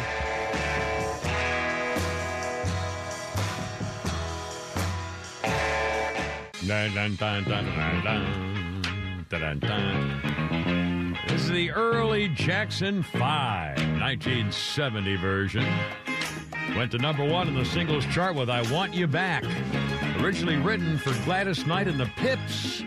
The first of their 4 number 1s for the Jackson 5. Michael, was he 9?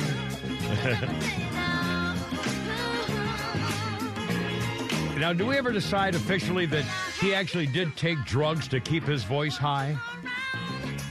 That was the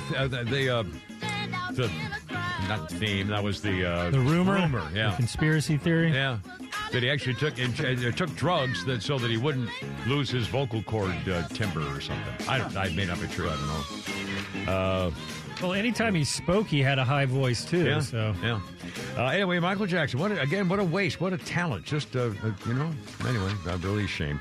Our birthday list includes Harry Casey, 73. Casey as in Casey and the Sunshine Band. Get down tonight. That's the way I like it. Shake, shake, shake your booty. I'm your boogeyman. Please don't go. Casey, the guy's 73 years old.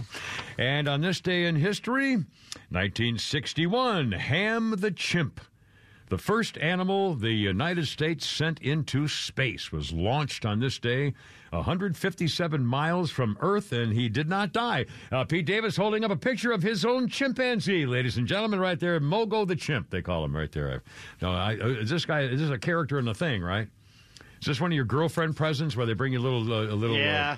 Yeah, they leave these things when they go. Yeah. It's kind of the reverse of the what's the guy, the number 2 for the Yankees, Derek Jeter, where he'd have sex with a girl and give her a little gift basket. Gift basket. And he'd have his butler. Yeah. His butler would say, "Here's a gift basket. Thank you for coming." Derek would be gone. When they woke up the next morning. Class. I think we got a calendar in there. Class. We got some fruit jelly. Some feminine deodorant spray. Toothpaste.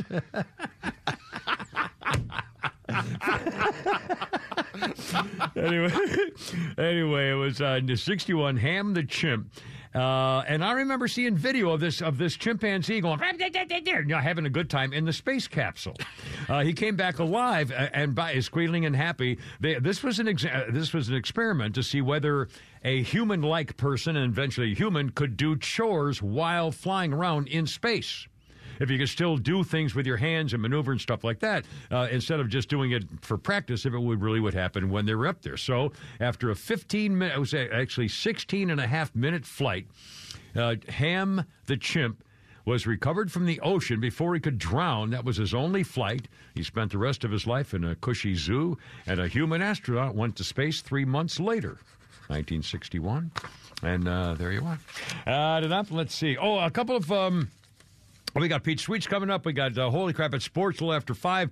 We got Flounders Funnies and some other stuff. One more quick thing about speaking of TV, and again, the Law and Order SVU was on showing how Law and Order is now social justice as much as I can really. What a disappointment. Not that I ever watched the show, but here we go. And they're teaching. What do you suppose the effect? Isn't that one of the most popular shows in America? Law and Order SVU. Isn't that a monster show? I mean, it's a monster hit show, right? If people are still watching mainstream TV. So their lesson was, for all you young girls who might get yourself raped, take into account the guy may have a bad background. Maybe mommy didn't hug him. Maybe she may have blew cigarette smoke when he was little in his face and, affected his lung and brain power. You know what the funny thing is that I believe that Law and Order is called SVU, which is the Special Victims Unit. Yeah. Yeah, it is. Along our SVU. Yeah. Special Which is victims. one of the longest running television programs. Yeah. But what kind of message is that? Telling young girls, you can't. Just because you're raped doesn't mean you really ought to charge the guy. I've been saying this for 30 years. I'm telling you, we're moving in this society to the point where you can't even look at a person of color committing a crime because immediately that makes you a racist, and that's worse than whatever they're doing, be it rape or murder. Well, we're seeing it all the time. Fanny the Floozy, our DA, said, "Oh, you're only picking on my boyfriend because he's black. Yeah. The other two guys she hired were white. No, we're picking on you and him because you were screwing the guy you hired to be on your payroll for almost $700,000. But again, immediately in a pulpit, she took to the church pulpit and complained about racism against her being unfair because of white. I mean, again, here we go. It's a Jim Crow in reverse, and you're throwing it in our faces. Oh, it's still alive. It's nonsense. Shame on you, Jim Crow 2.0. Yeah. The reason we didn't get the All-Star game, it keeps popping up all the time. They won't stop. Well, a couple of quick TV things before I run out of time here. I thought this was amazing. Oh, first of all, I didn't talk about this the other day. The Bachelor's back on TV. And The Bachelor is a guy, and they showed him when they were doing the other old Bachelor thing. And he's a great-looking guy. He's young, and he's happy. And he just looks terrific. He looks like just a nice, happy guy. You'd love him to be in love with your daughter kind of guy, Well, and then the first part of it was on the new Bachelor, they showed like 9 of the girls in wedding gowns, pretending they were being married to him. And then and I didn't watch them. I can't stand these shows. I don't watch them because they make me cringe. But I wanted to see what the chicks look like. Yeah. There's a bunch of hotties in there. Unfortunately, Veronica watches this show, and if you're about to get the one girl left early and just ate the cake and threw it on the ground and left. I didn't see that, but I was going to. I want to keep talking about this because what I did see was, again, I watched it for like 2 minutes and I said, "Oh, I can't take it." So, but then I tuned back in at 8:43. I made a note. I tuned in at 8:43, and there was already one of the girls bawling her eyes out. I mean, she was smearing her. She was going. I understand. I'm thinking, oh my God, and that's what back when they first did it, like 20 years ago. My daughters would watch it, and I would watch it, and then I'd call them the next day, and we'd talk about, we'd make a bet on which one's going to cry first and which one's going to leave angry or stuff like that. But it was just appalling. I mean, they're already bawling, and there's got to be like 20 of them thinking they can fall in love with a stranger by being on TV. Now, Flounder, I didn't see the part about that. Was Miss Veronica? She likes to watch some of those reality shows, but when I was caught watching was one of the girls. I guess she had a bad reaction wearing the wedding dress. She thought of her dad and walking her down the aisle and all that. And so she decided to leave. Like, she got time with him. I guess they all get, like, time to spend with him and all that. Yeah. And she got some time, and she was just like, yeah, I'm leaving. And then apparently I saw her, like, she picked up a cake and took a big piece and then just ate, like, took a big bite and then threw it on the ground. Oh, man. I mean, the whole thing is preposterous. How could a female put herself up to that? Like, all of them are pretty attractive, beautiful women. And successful. They're not bimbos necessarily. Well, they might be in their head, but, That's the old adage that if you're going to someplace you may not want to go, at least ask, will there be cake? Well, again, remember the prosecutor in Atlanta was on one of these shows, and she got caught having sex with a guy she did not pick, or that didn't pick her. No, she was the bachelorette, and she didn't pick the guy, but she had sex with him, and then she got caught because the next night they played the audio of her in the dark with a guy, and she said, well, I really care about you, and he said, well, then why did you make love with me last night? Which might have been a nice surprise for the guy she did pick, who heard on TV that she did screw the guy that she did not pick, and she was a prosecutor and beautiful in Atlanta. This is like 10 or 15 years ago. I remember. I couldn't believe it. Anyway, now, and by the way, speaking of TV, a quick thing. They're doing another Farmer Wants a Wife, another series of farmers. And by the way, they showed a preview of those girls look hot. I saw a few in there. It looked real nice. And again, I don't know much about it, but it's going to be on Thursday night, tomorrow night, I believe. And one more thing. Speaking of TV, there was a marathon of Columbo shows, and I get the biggest kick out of this. One of them, Columbo show, one more thing, sir. 1973, one of the shows, in a fancy dress shop. The story is a woman who wants to be on the payroll of a woman who committed murder, and she's kind of after to get her. She's going to blackmail unless she doesn't hire her. So that's the two women work together. Okay, in a fancy dress shop, one of the girls, stars of the show for Columbo, in the dress shop, lights up a cigarette. And is just smoking away in the dress shop, in this fancy dress shop. Lights up a cigarette, is blowing the smoke, and just all over the dress. I mean, just like no big deal. Everybody smoked. 1973. Another one. The video. Columbo was being shown videotape. And so you can replay that. You can look at that like in the football games. I mean, this is all brand new technology in 1973 or 74. And then there was one more. Speaking of that, one of the episodes of the show where the murderer showed that he knew exactly what time it was when he left the building because he had a digital watch. And Columbo goes, what do you mean? He says, well, it shows the numbers right here. It's right on my wrist. 714, 714, as opposed to having a clock face. I mean, those things were amazing in the early 70s. Digital watches, VCRs, and smoking anywhere you want. Guess what? The digital watches, the nerd watches, are back in style. Oh, Lordy. I hope they don't use radium again like they did when I was a kid. Coming up on 5 o'clock already. Holy crap, it's Sports Standing by 2 with the Caribbean Flounder right here.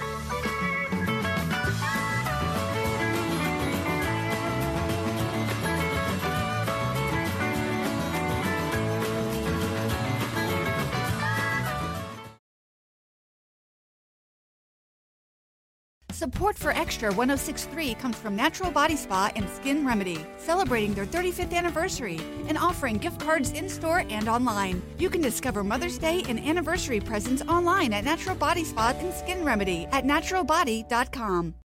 Spring is here and baseball is back. You can't forget the Derby. I love the hats. Do you have yours yet? My hat? I treated myself to a whole outfit. If you want to be able to treat yourself, then you should check out the Nest Savings Account at LGE Community Credit Union, where they want you to reach your savings goals faster. Take it from a pair of 680 The Fan wives. Head to lgeccu.org to find out what makes their team #1 in Georgia.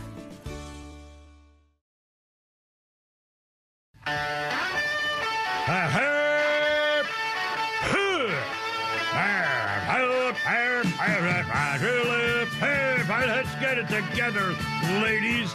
Left shoulder, right a blank. Ready on your dog. Target.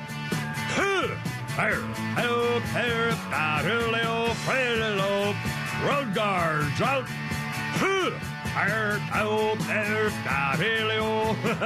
Look out. It's only me. It's only the Kimmer. On 106.3 with Pete Davis and Flounder, and having a ball with you at 404-741-1230, 741-1230. A lot of things going on in the news. We'll bring you the latest updates here now. I guess they're still feuding over the border policy thing. And again, if you Republicans cave in, you're freaking crazy. You're freaking crazy. Call their bluff. In fact, I heard, the typical freaking Democrats, you're going to hear some of the lies they've been telling from the very beginning here. Hear more some of the stuff going on in the hearings today as well. And Holy Crap at Sports coming up, and Flounder's Funnies, and Pete's Tweets, and a whole bunch of stuff here, including, ladies, the 4 secrets the 4 lies that you're telling yourself about men, and it's hurting you. And we're here to help, by golly. Kimmer has a special service with some of the older ladies in the audience. But anyway, 504 with the Kimmer, Pete, and Flounder. Let's see. Where to start? Well, let's do a little bit on the hearing.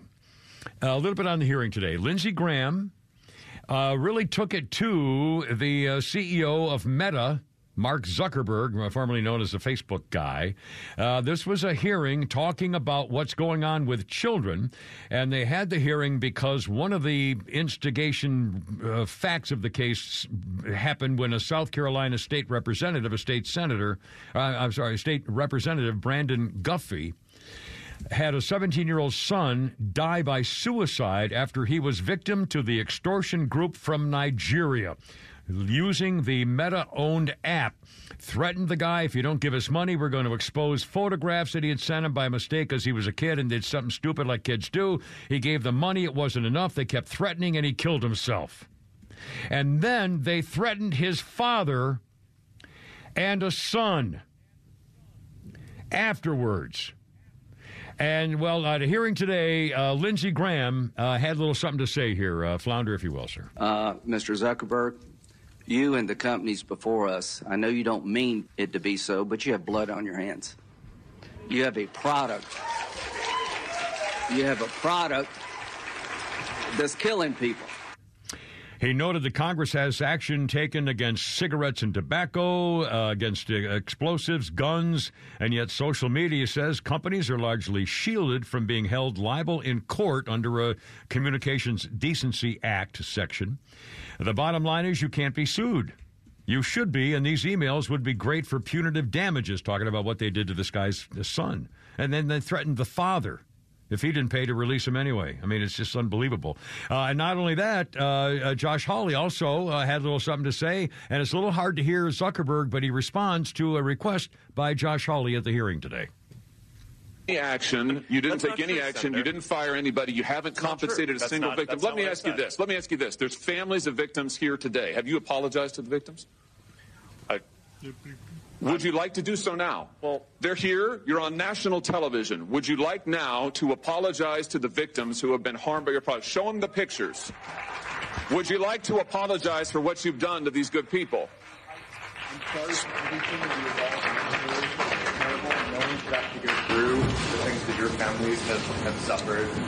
And this is why we invested so much and are going to continue doing industry-leading efforts to make sure that no one has to go through the types of things that your families have had to suffer. It's kind of hard to understand, but he said, Zuckerberg said, he did apologize. He said, I'm sorry that you're going through these things. But he also said over the last 8 years, they have built 30 different tools and resources to set limits by parents on their teens using the apps. One thing he didn't say was it wasn't my fault. He didn't take blame. Yeah. Well, yeah. Good point. He also did say that there's not any existing scientific evidence proving a causal link between social media and young people having worse mental health problems. I don't believe that. I think there is obviously a causal link. We just had the case of the kid killing himself over what happened on his phone and the threat to release his pictures on social media. That's fairly causal. I mean, my God. What more causation do you need? I mean, that's one. Gee, I don't get something, I guess. It's not the first time, I suppose. 508, you want to do a nosy thing, and then we'll do Pete's Tweets later. Oh, you know what? We also have to play. We have a couple of the top 10 songs still. Now, Flounder was off yesterday taking care of Miss Veronica. Let's do it. You want to do the one right now? Let's do one right now. Let's finish them, because let's do it. I know. Finish him. Okay. All right, now, we'll take number 3. Now, I want to repeat very quickly. These are The poll from Rolling Stone magazine has listed the 10 worst songs of the 70s. Number 10 worst, Minnie Riperton, Loving You. Number 9, Feelings. Number 8, Billy, Don't Be a Hero. Number 7 worst song of the 70s, Terry Jacks' Seasons in the Sun. Number 6 worst song, Rupert Holmes' The Escape Pina Colada song. Number 5 worst song, Muskrat Love, Captain and Tennille. And number 4 worst song of the 70s by Rolling Stone magazine that we played last night was Debbie Boone, You Would Light Up My Life. That was number 4. By the way, yeah. On my morning little walk, where I usually listen to the birds and the creek and, get all relaxed and everything, I had that stupid Minnie Riperton song going through my head and could not get it out. And especially that high note where she breaks glass. I mean, that was horrible. Well, anyway, now the number 3 worst. See, now I really. The 2 of the 3 I don't agree with here at all, but we'll get your opinion. The number 3 worst song of the 70s, Paul Anka, You're Having My Baby. That you're having my baby. You're the woman I love, and I love what it's doing to you. Making her fatter? Having my baby. What it's doing to you. So, I love what it's doing to you. Huh? It's making her fatter. Well, now that's not the way to look at it. And Rolling Stone wrote, as we play the song behind the Kimmer speaking here, nobody disputes the fact that Paul Anka is a brilliant. The man wrote My Way, for God's sake. That feat alone earns him a spot on the Songwriters Hall of Fame. But in the summer of '74, he released You're Having My Baby, an uber saccharine song about a man overjoyed about the news that his wife is pregnant. The song hit home for a lot of Americans. It gave Anka his first number 1 since 1959, Lonely Boy. Holy cow. And this is, we're talking in 74. It was 16 years. It's aged about as well as a bucket of oh my God. It says there, now again, this is Rolling Stone writing. First number 1 hit since 59, Lonely Boy. It's aged about as well as a bucket of sweet and sour pork. New life was breathed into the tune in 2009 when it was featured on Glee. Finn sang it to Quinn while having dinner with her parents. At the time, he didn't know that Puck was the real father, and that Quinn's dad would throw her out of the house after hearing the news. Wow, what a story! But anyway, I think it's a great song. I like this horrible. song. It's horrendously bad. Well, now, see, isn't that funny? 1974, I was happily married to my starter wife, the one who did love me. And my second, let's see, 74, my second daughter was about to be born. And Lonely Boy was a remake sometime in the 70s or 80s. It was a pretty good remake. Yeah, that was a good song, too. Anyway, Paul Anka, number 3. We'll do 2 and 1 a little bit later on here today.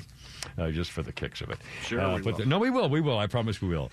512 with the Kimmer, Pete, and Flounder. Let's see. I don't want to get into a whole thing about the ladies thing and the mistakes you're making. Hold on, real quickly, just this, and then we're going to talk about, ladies, the lies you're telling yourselves, which are hurting you. And Pete's coming up here in sports here in a second. Richard Simmons is going public on the pain of his entire life being made fun of. He's Richard Simmons, 75-year-old fitness instructor, is now sharing an inspirational message with his fans on Facebook because of a movie coming out, a biopic about him, which he wants nothing to do with.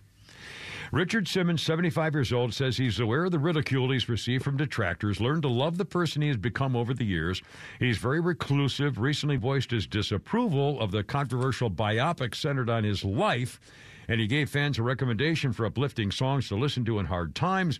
As long as I can remember, people have made fun of me, and people still to this day make fun of me. But you know what? He says, I'm glad to be me, and you should be glad that you are you. The formerly outgoing personality abruptly stopped making public appearances 10 years ago. Many of his fans were afraid of what was going on to him. His friends, though, big-time Charlie friends, say he's fine. He had the biopic was being developed on his life began as early as April last year. Pauly Shore said he wanted to play Richard Simmons. At the time, Pauly Shore, 55, claimed he had established contact with him. He went on to portray the fitness instructor in a short film called The Court Jester last year at the Sundance Festival. But now Richard Simmons was quick to disavow that project or any others. He hasn't shared anything. He wants his fans to know he had never given any permission for this movie. Warner Brothers subsidiary is producing it, issued a statement saying they'd love to have Richard be part of it, all right. Oh, you'll do it anyway, but you sure wish he'd be part of it. We respect his desire for privacy, plan to produce a movie that honors him, celebrates him, and tells a dramatic story, paying homage to him and kiss his feet to say he's done beautiful stuff. So they're doing the movie without his permission anyway, and Richard says, I got nothing to do with it, just for the record. The girls' lies you're telling yourself coming up, but first, Holy Crap at Sports next with a Kimmer, Pete, and Flounder.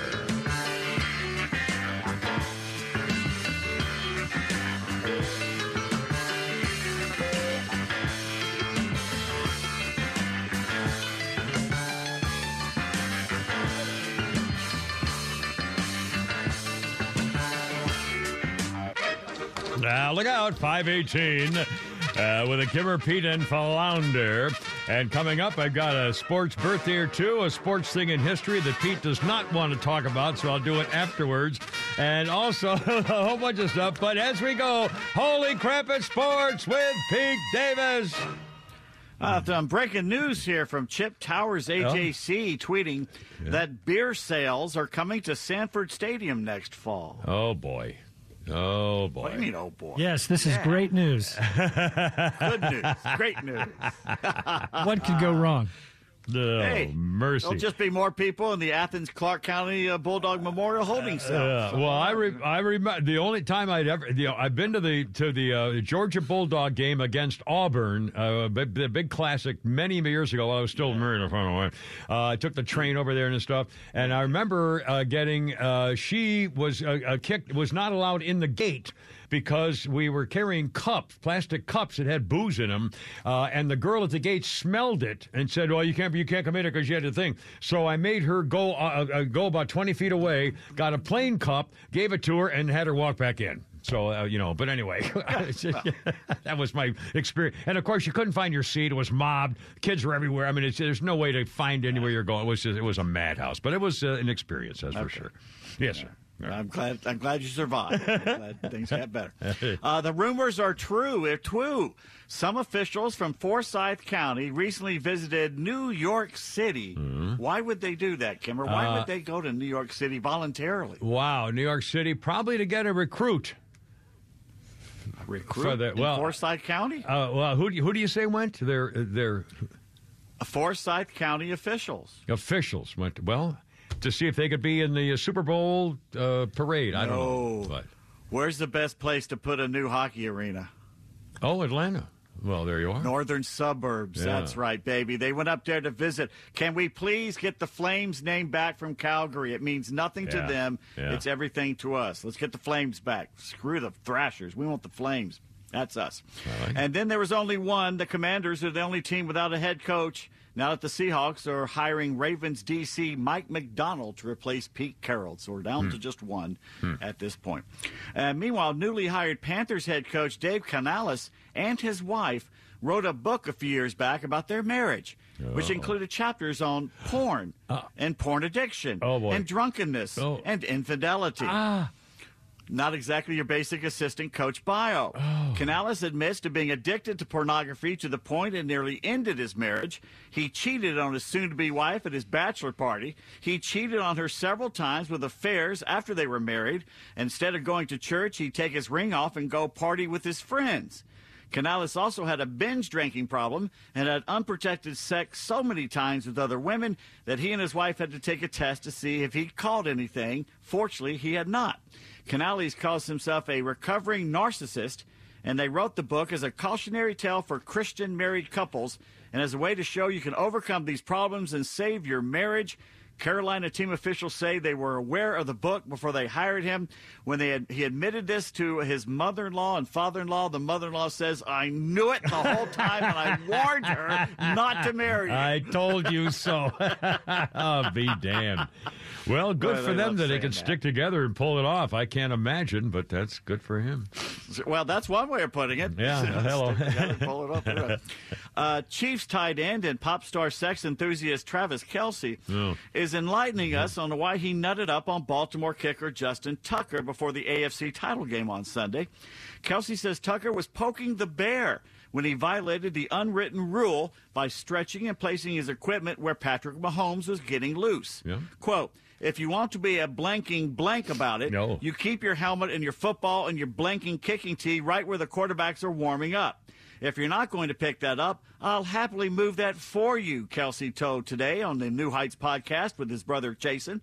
Video shows Mahomes throwing Tucker's kicking tee and Kelce kicking the Baltimore Kickers footballs and throwing his helmet away from where Mahomes is warming up before the game.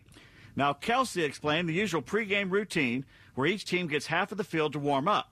Kickers and punters are allowed to work on both sides of the field to account for wind and weather conditions, but Kelce said they are to stay away from the opposing players when they venture to the other side. Justin came out and was kind of winking at me, being a blank about it, trying to get under my skin, and we weren't just in a joking mood, we were ready to get after it. Mahomes said yesterday that Tucker is the only kicker who has violated those unwritten rules during his NFL career. I've had 7 years of doing that same warm-up routine, and there's only been like 3 occasions where there's been a kicker that wasn't moving out of the way, and it was in Baltimore all 3 times. Mahomes adding that he was going to let it slide, but Travis moved it for me. Tucker said Monday he considered the pregame incident gamesmanship and all in good fun. But Kelce, who caught that touchdown pass in the opening drive, responded that Tucker's antics may have had consequences. Justin, sorry if we took it to a level you didn't think it would get to, but if you're going to be a blank, I can one-up you every time. Don't make me the bad guy. He was poking the bear. And I saw the video, and that kicker was smirking the whole time. He was when Travis went over them was kicking the stuff away. The kicker was always coming to his defense, aren't you? No. I'm just saying. Oh my God, you guys, you have such a thing about Taylor Swift. I can't believe it. She's living in your brain. You're driving you crazy. It's the other way around. Nothing comes between Kimmer and Travis Kelce and Taylor Swift and his Jordache knee pads. Anyway, the lone survivor, the Kansas City frozen bodies incident, has checked himself into a rehab center. Video of him being cuffed, then uncuffed that night has been released by police. I'm telling you, why he wasn't even brought in for questioning? Are you kidding me? Somebody, he knows somebody. He's got some kind of connection for them to cuff him and then uncuff him right there. Please, I'm dragging that guy in. There's 3 bodies. And please. And the latest result information is that one of the dead guys was found dead sitting in a lawn chair. Yeah. Sitting in a lawn chair. So it wasn't like, he hit his head on something and fell down and passed out in the cold. He was sitting in the chair. Well, one of the theories is they may have all taken something. Yeah. And he stayed in the house and passed out. And they, unfortunately, were high as on whatever. And well, if you found him sitting in a chair dead, I mean, obviously there's no way that he, accidentally did something. I mean, he passed out and died. Yeah. Wow. A good website to follow college football sports, especially the SEC, is called SaturdayDownSouth.com, and they got a couple of good stories today.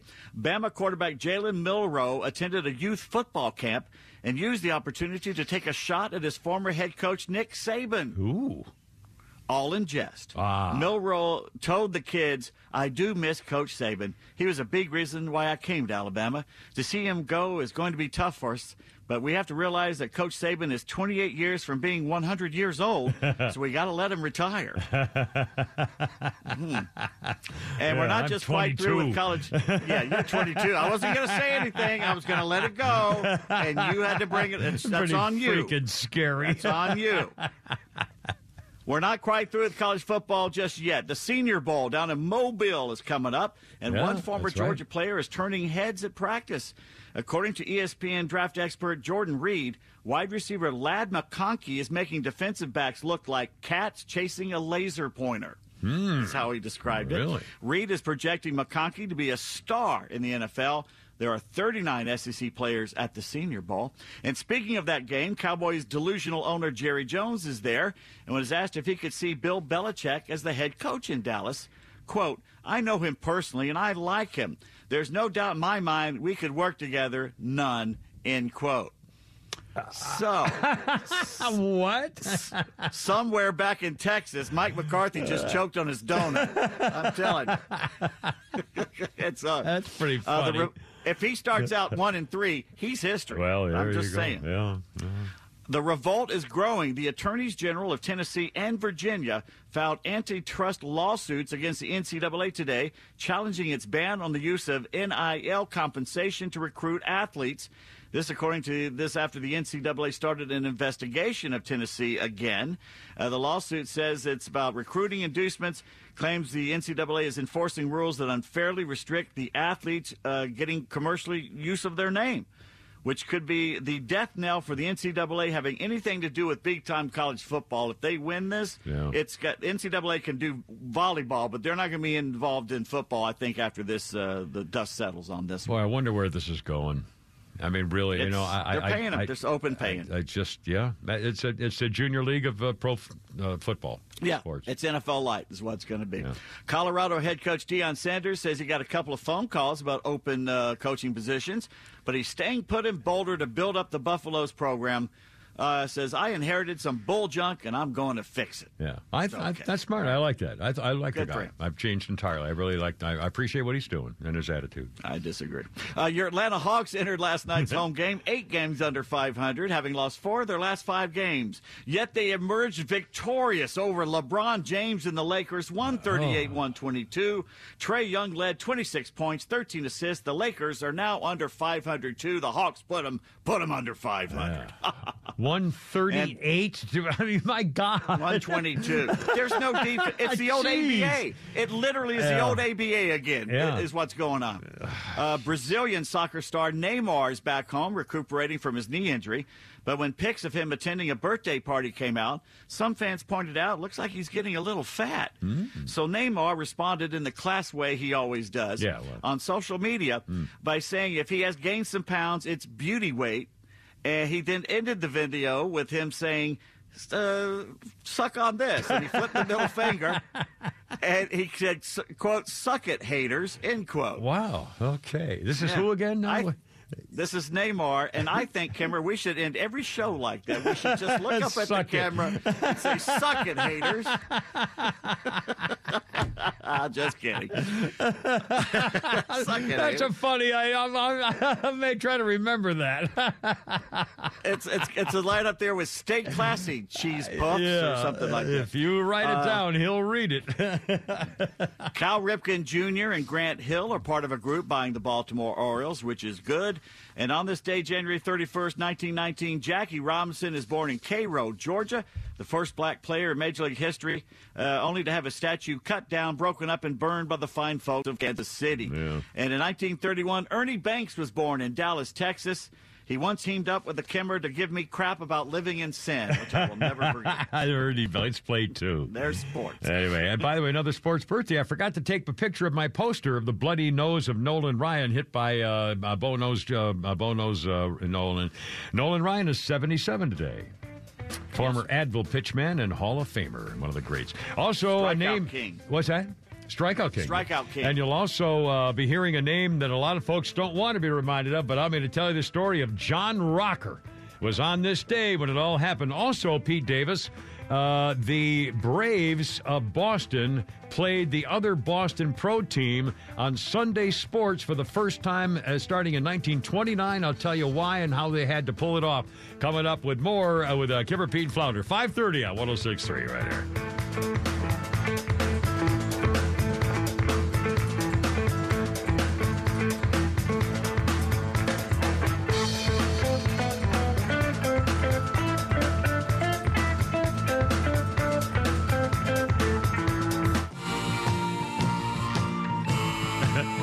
Dramatic pause.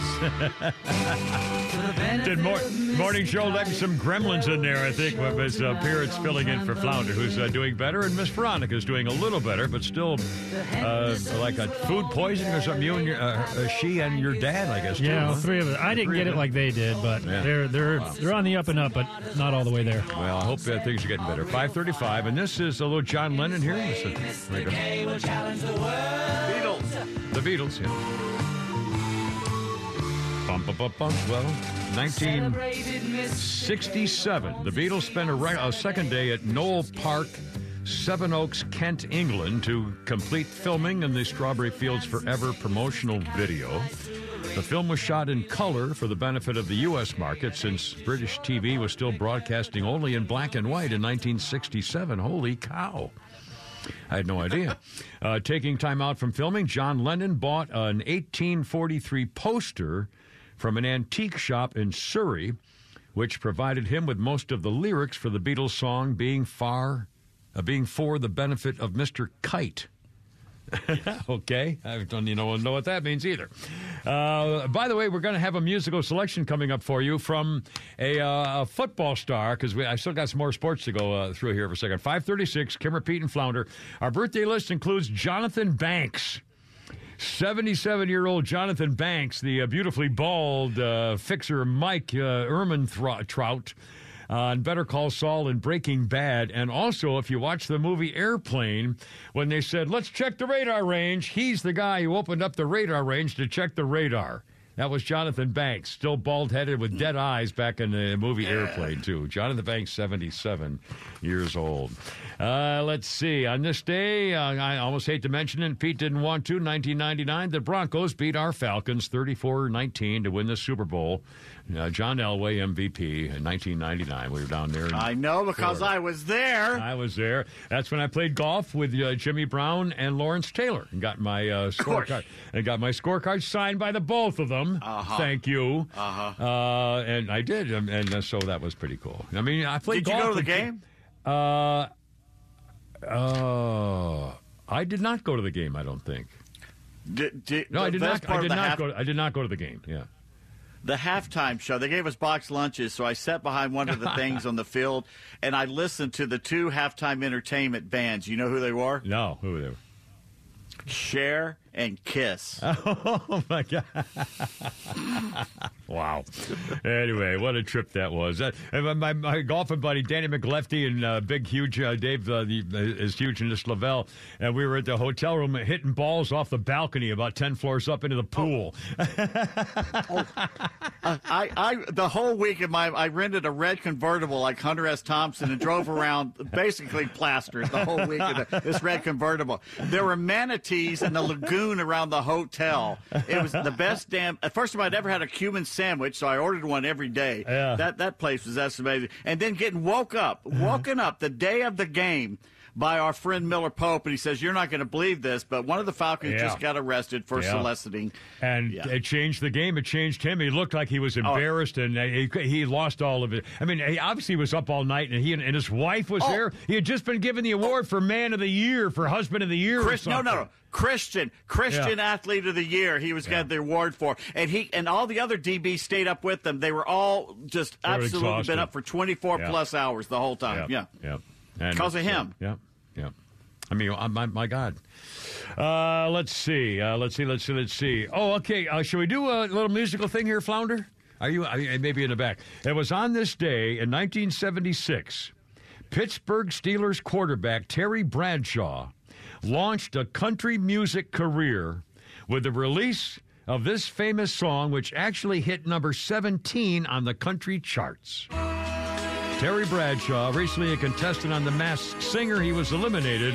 He was the one in the deer mask. Hear that lonesome whippoorwill. He sounds too blue to cry. Terry Bradshaw, 1976, singing I'm So Lonesome I Could Cry. Reached number 17 on the country charts. Good for him. I've heard worse versions than that. That's not bad. You could listen to that. Anyway, 5:40, and I'll wait to do a little John Rocker thing here if I get to it in a second. In fact, first, I've been teasing this, and so let's do it now. Ladies, again, this is from an official sexologist, a woman who knows what she's talking about in relationships. And she says that there are 4 lies women tell themselves about the opposite sex, and it's ruining your chances for happiness. She says information for women starts with how our father treats us, how he treats our mother, friends and family. Your mother says men only want one thing. Another says don't be the last on the shelf or men won't want you. Men want sex. Women want love. Man should make the first move. If he doesn't make the first move, they'll see you as a slut to your friends. Okay, lie number 1. Men are sexual studs and are willing and ready to have able sex anytime you want, baby. And this girl says, oh, really? 1 in 8 men experience problems every time they try to have sex. 60% of the men she studied have avoided sex because they're afraid of their performance anxiety. The main motivation for men isn't always to get sex. They're not supremely confident of their sexual prowess. So think about that and remember it before you start making decisions or demands. Lie number 2. Men always make the first move. The men don't necessarily make the first move because they're almost afraid these days to look at a great pair of boobs. You know, you're not supposed to look at them, and so you're thinking about what's going to happen if you do, and it might lead to a relationship or not. But the first time sex for a man can be even more daunting for him than it is for the girl because he's concerned about the schluffenflaffen and whether you're going to be making fun of the old schlarfenfarfen because, there's the worry about maybe it's not working or isn't the right particular geographical dimensions, for example, if we can put this in an adult way. Maybe, and by the way, she makes a point here. Again, this is a woman making a point, and we're trying to be adult here, but she makes the point that men worry about maybe his fluffenfaffen isn't working properly, and again, maybe women, she says, make this point. Obviously, women can fake being excited. Men cannot.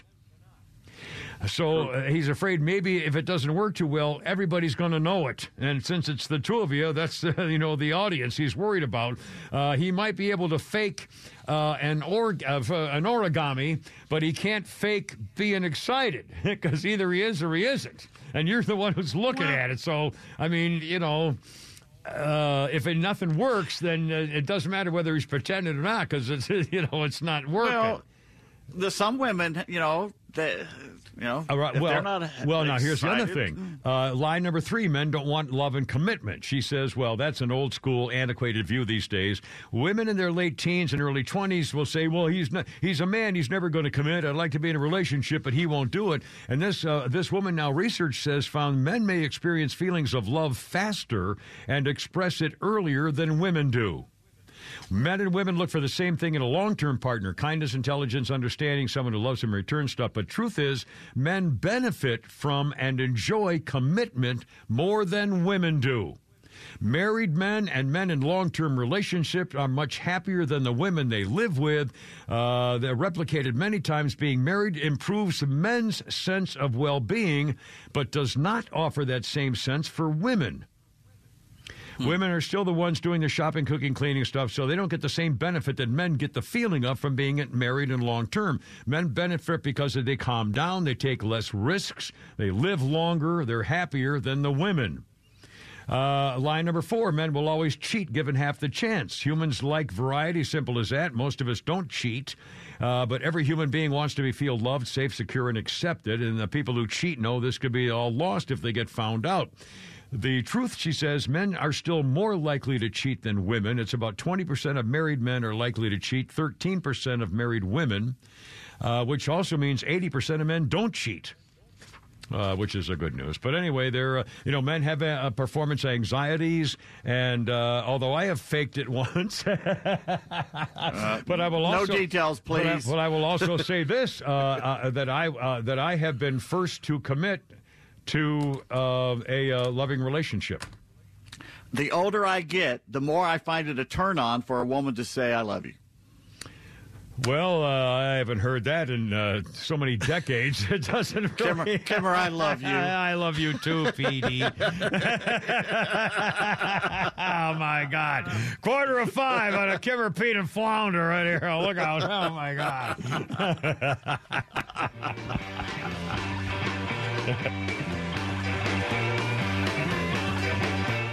When 1, 2, 3 o'clock, 4 o'clock, rock. 5, 6, 7 o'clock, 8 o'clock, rock. 9, 10, 11 o'clock, 12 o'clock, rock. We're gonna rock around the clock tonight. Put your glad rags Blackboard Jungle. And that was the song Rock Around the Clock, 1957. Bill Haley. Decca Records announced that Bill Haley and the Comets' Rock Around the Clock had sold more than 1 million copies in Britain, mostly on 10-inch 78s. Man, those things used to spin like wildfire. The version of Rock Around the Clock that was used in the movie Blackboard Jungle differs from the hit single version. The difference is in 2 solo breaks, which I guess they needed for audience things to look at the screen and stuff like that, whatever. Anyway, pretty cool. 551. Birthday list includes Tyle Hubbard, 37, half of the Georgia-Florida Line Singers. And Marcus Mumford of Mumford & Sons, lead singer Marcus Mumford, is 37 today. Before I forget, it was on this day, 2000, exactly 24 years ago, John Rocker, the Braves pitcher, was suspended by Baseball Commissioner Bud Selig after a story in Sports Illustrated. I'm going to read it to you, and I'll try to make it palatable for all. And again, whenever you think of John Rocker, he turned out to be kind of a character in a lot of ways. But here's what he said. He said they asked him, "Would you ever play for the Yankees or the Mets in New York?" And he said, "I'd retire first. It'd be the most hectic, nerve-wracking city. Imagine having to take the 7 train to the ballpark, looking like you've been riding through Beirut next to some kid with purple hair, next to some queer with AIDS, right next to some dude who just got out of jail for the 4th time, right next to some 20-year-old mom with 4 kids. It's depressing. The biggest thing I don't like about New York are the foreigners. You can walk an entire block in Times Square and not hear anybody speaking English. Asians and Koreans and Vietnamese and Indians and Russians and Spanish people are everything up there. How the hell did they get in this country?" Rocker also slammed the Mets and their fans, saying, "Nowhere else in the country do people spit at you, throw bottles at you, throw quarters at you, throw batteries at you, and say, 'Hey, I did your mother last night. She's a whore.' I talked about what degenerates they were, and they proved me right." Oh, my God. What did he say that was wrong? Yeah, he what was did right. he say that's not true? He was absolutely right. Unbelievable. Holy smokes. 553. Oh, very quick. We have a peach sweets. Let me do this real quickly. Snaky Big Fat Loser Abraham's group, this fair election thing, or this group that she founded a long time ago, the Fair Fight political group, advocacy group, they're losing money like crazy. They're a couple or $3 million in debt. And so they've had, they do so-called voting rights. They did this because she lost the first election out of 2 that she lost to Governor Kemp. Their voting rights, media, fundraising, grassroots organizations will be slashed. They're cutting most of their staff. One of the problems could be the fact that Stakey has a bunch of perks, such as she demanded a traveling chocolate fountain wherever she goes. I mean, that alone, just, the refrigerator truck to carry her traveling chocolate fountain, her bi-weekly biscuits in a basket delivery from her favorite French restaurant, which unfortunately is in France, which is very expensive. She has a road moppers crew, the roadie moppers crew, to use some microfiber towels to mop off her neck sweat before she goes live on TV interviews. They get full retirement and medical, by the way. She has a petty prover, a rotating staff to confirm with their own eyes whether she actually did get a pedicure, because otherwise she'd have to take the little Asian girl's word for it. They're also spending money for the Butter Brigade, the team with a constant supply of Land O'Lakes, because as soon as she walks into an IHOP, she says, "We're going to need more butter." All this is expensive, Stakey. That's right. More butter. Going to need more butter. Looks at the menu and says, yes. Yeah, I'll take the right side first. Anyway, 555. Should we do? What do you want to do here, boy? Do peach tweets? Yeah, let's do that. I'll do a little peach tweets, and then I got a story about the lady in the dumpster, which is bizarre. Peach tweets first. We got peach, and we got tweets, and we got peach tweets right here. Why not? What's up? Oh, we got more music too coming up. Sure we do. Sean has an idea for a segment for the show. We're talking about ideas to start the show with the segment name. Yeah. He says, Kimmer's Craw. like what's stuck in your craw My that craw, day. I like it. The craw. Okay. You like that? Yeah. And I was thinking, how about this? Kimmer's Cut to the Chase would be a good title. So, okay, it's time to cut to the chase with the Kimmer. It's another good idea. I still like the flare up. The flare up, the Kimmer flare up. He's oozing. Here it comes. He's boiling temper. He's got the white head. Oh, stop it. Stefan has this marriage tip. Yeah. Fellow husbands, Yeah. if your wife complains the house is too cold, all you have to do is tell her she'll warm up if she does the housework. That's why women were born with smaller feet so they can stand closer to the sink. Oh. What do you say when a storm blows off 25% of your roof? I'm roofless? I don't know. There goes the Oof. Oof. 25% of it's one one letter out of four. Yeah. Oof. 25%. You see, would be the R. You're welcome. Thank you. Ho hey. 5:56. You wanted? Let's see. Do we probably don't? Do we have time for the number 2 list of the Rolling Stones things? This is. Let's do number 2, Flounder, if you would. The Rolling Stone list of the worst songs of the '70s. Debbie Boone was number 4. Paul Anka, Having My Baby, number 3. This is number 2. Of course, here we go. Oh, here we go. Starland Vocal Band, Afternoon Delight, second most annoying song of the 70s. I used to hate this song, too. But Rolling Stone writes, it's hard to hate a song about the joys of midday sex. But Starland is a quickie in the afternoon. But the Starland Vocal Band made it easy. The group was composed of 2 real-life couples that probably enjoyed some afternoon delights around the time of the song's release in 1976, although both couples have long since divorced. The song hit number 1 in the summer of '76, actually got the group a brief variety series on CBS. They won a Grammy for Best New Artist, as opposed to, say, the Ramones or Tom Petty and the Heartbreakers, or many other great bands that started that same year. God, think about that. The Ramones, Tom Petty, and the Heartbreakers. Yeah, it's the Grammys. Yeah, and they've always been lame. And they got the best one. Now, the song got renewed attention when it was featured on Glee, and the guest star John Stamos. Anyway, that was number 2, Starland Vocal Band with Afternoon Delight. Good grief. Anyway, 5:58. I think we have time for a Flounder's funny here, Mr. Flounder, if you would, sir, at your leisure. I don't like when people use their kids to be rude. I'm in line at a coffee place, and a woman comes in with her baby. She tries to cut in front of me in line. She's like, hey, do you mind if I go ahead of you? Because I'm with my baby, and it's a really long line, and, I don't want to have to wait in line. I'm with my baby. So can I just go ahead of you? Because, I'm with my baby. And I said, no. No, I got to get back home. My kid's tied to a chair.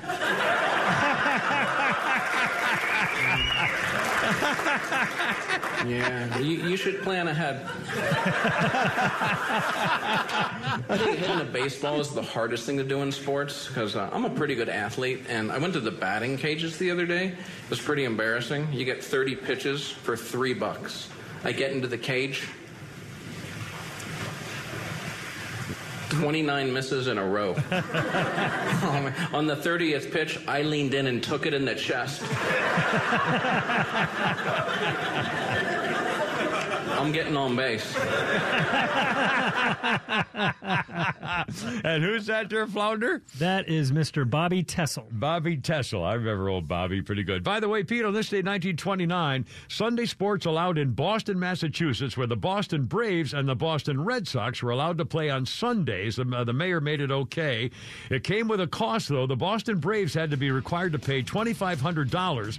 The Boston Red Sox only paid $1,000 because the Boston Braves had a bigger ballpark. Yeah. 1929. Anyway, God bless America. Hoorah, boys. See you tomorrow. Have a good one. And be careful out there. I got to go. You're killing me. Hoorah. Look out. Here we go. 6 o'clock coming up tomorrow. It's Neil Bortz time at 4 o'clock.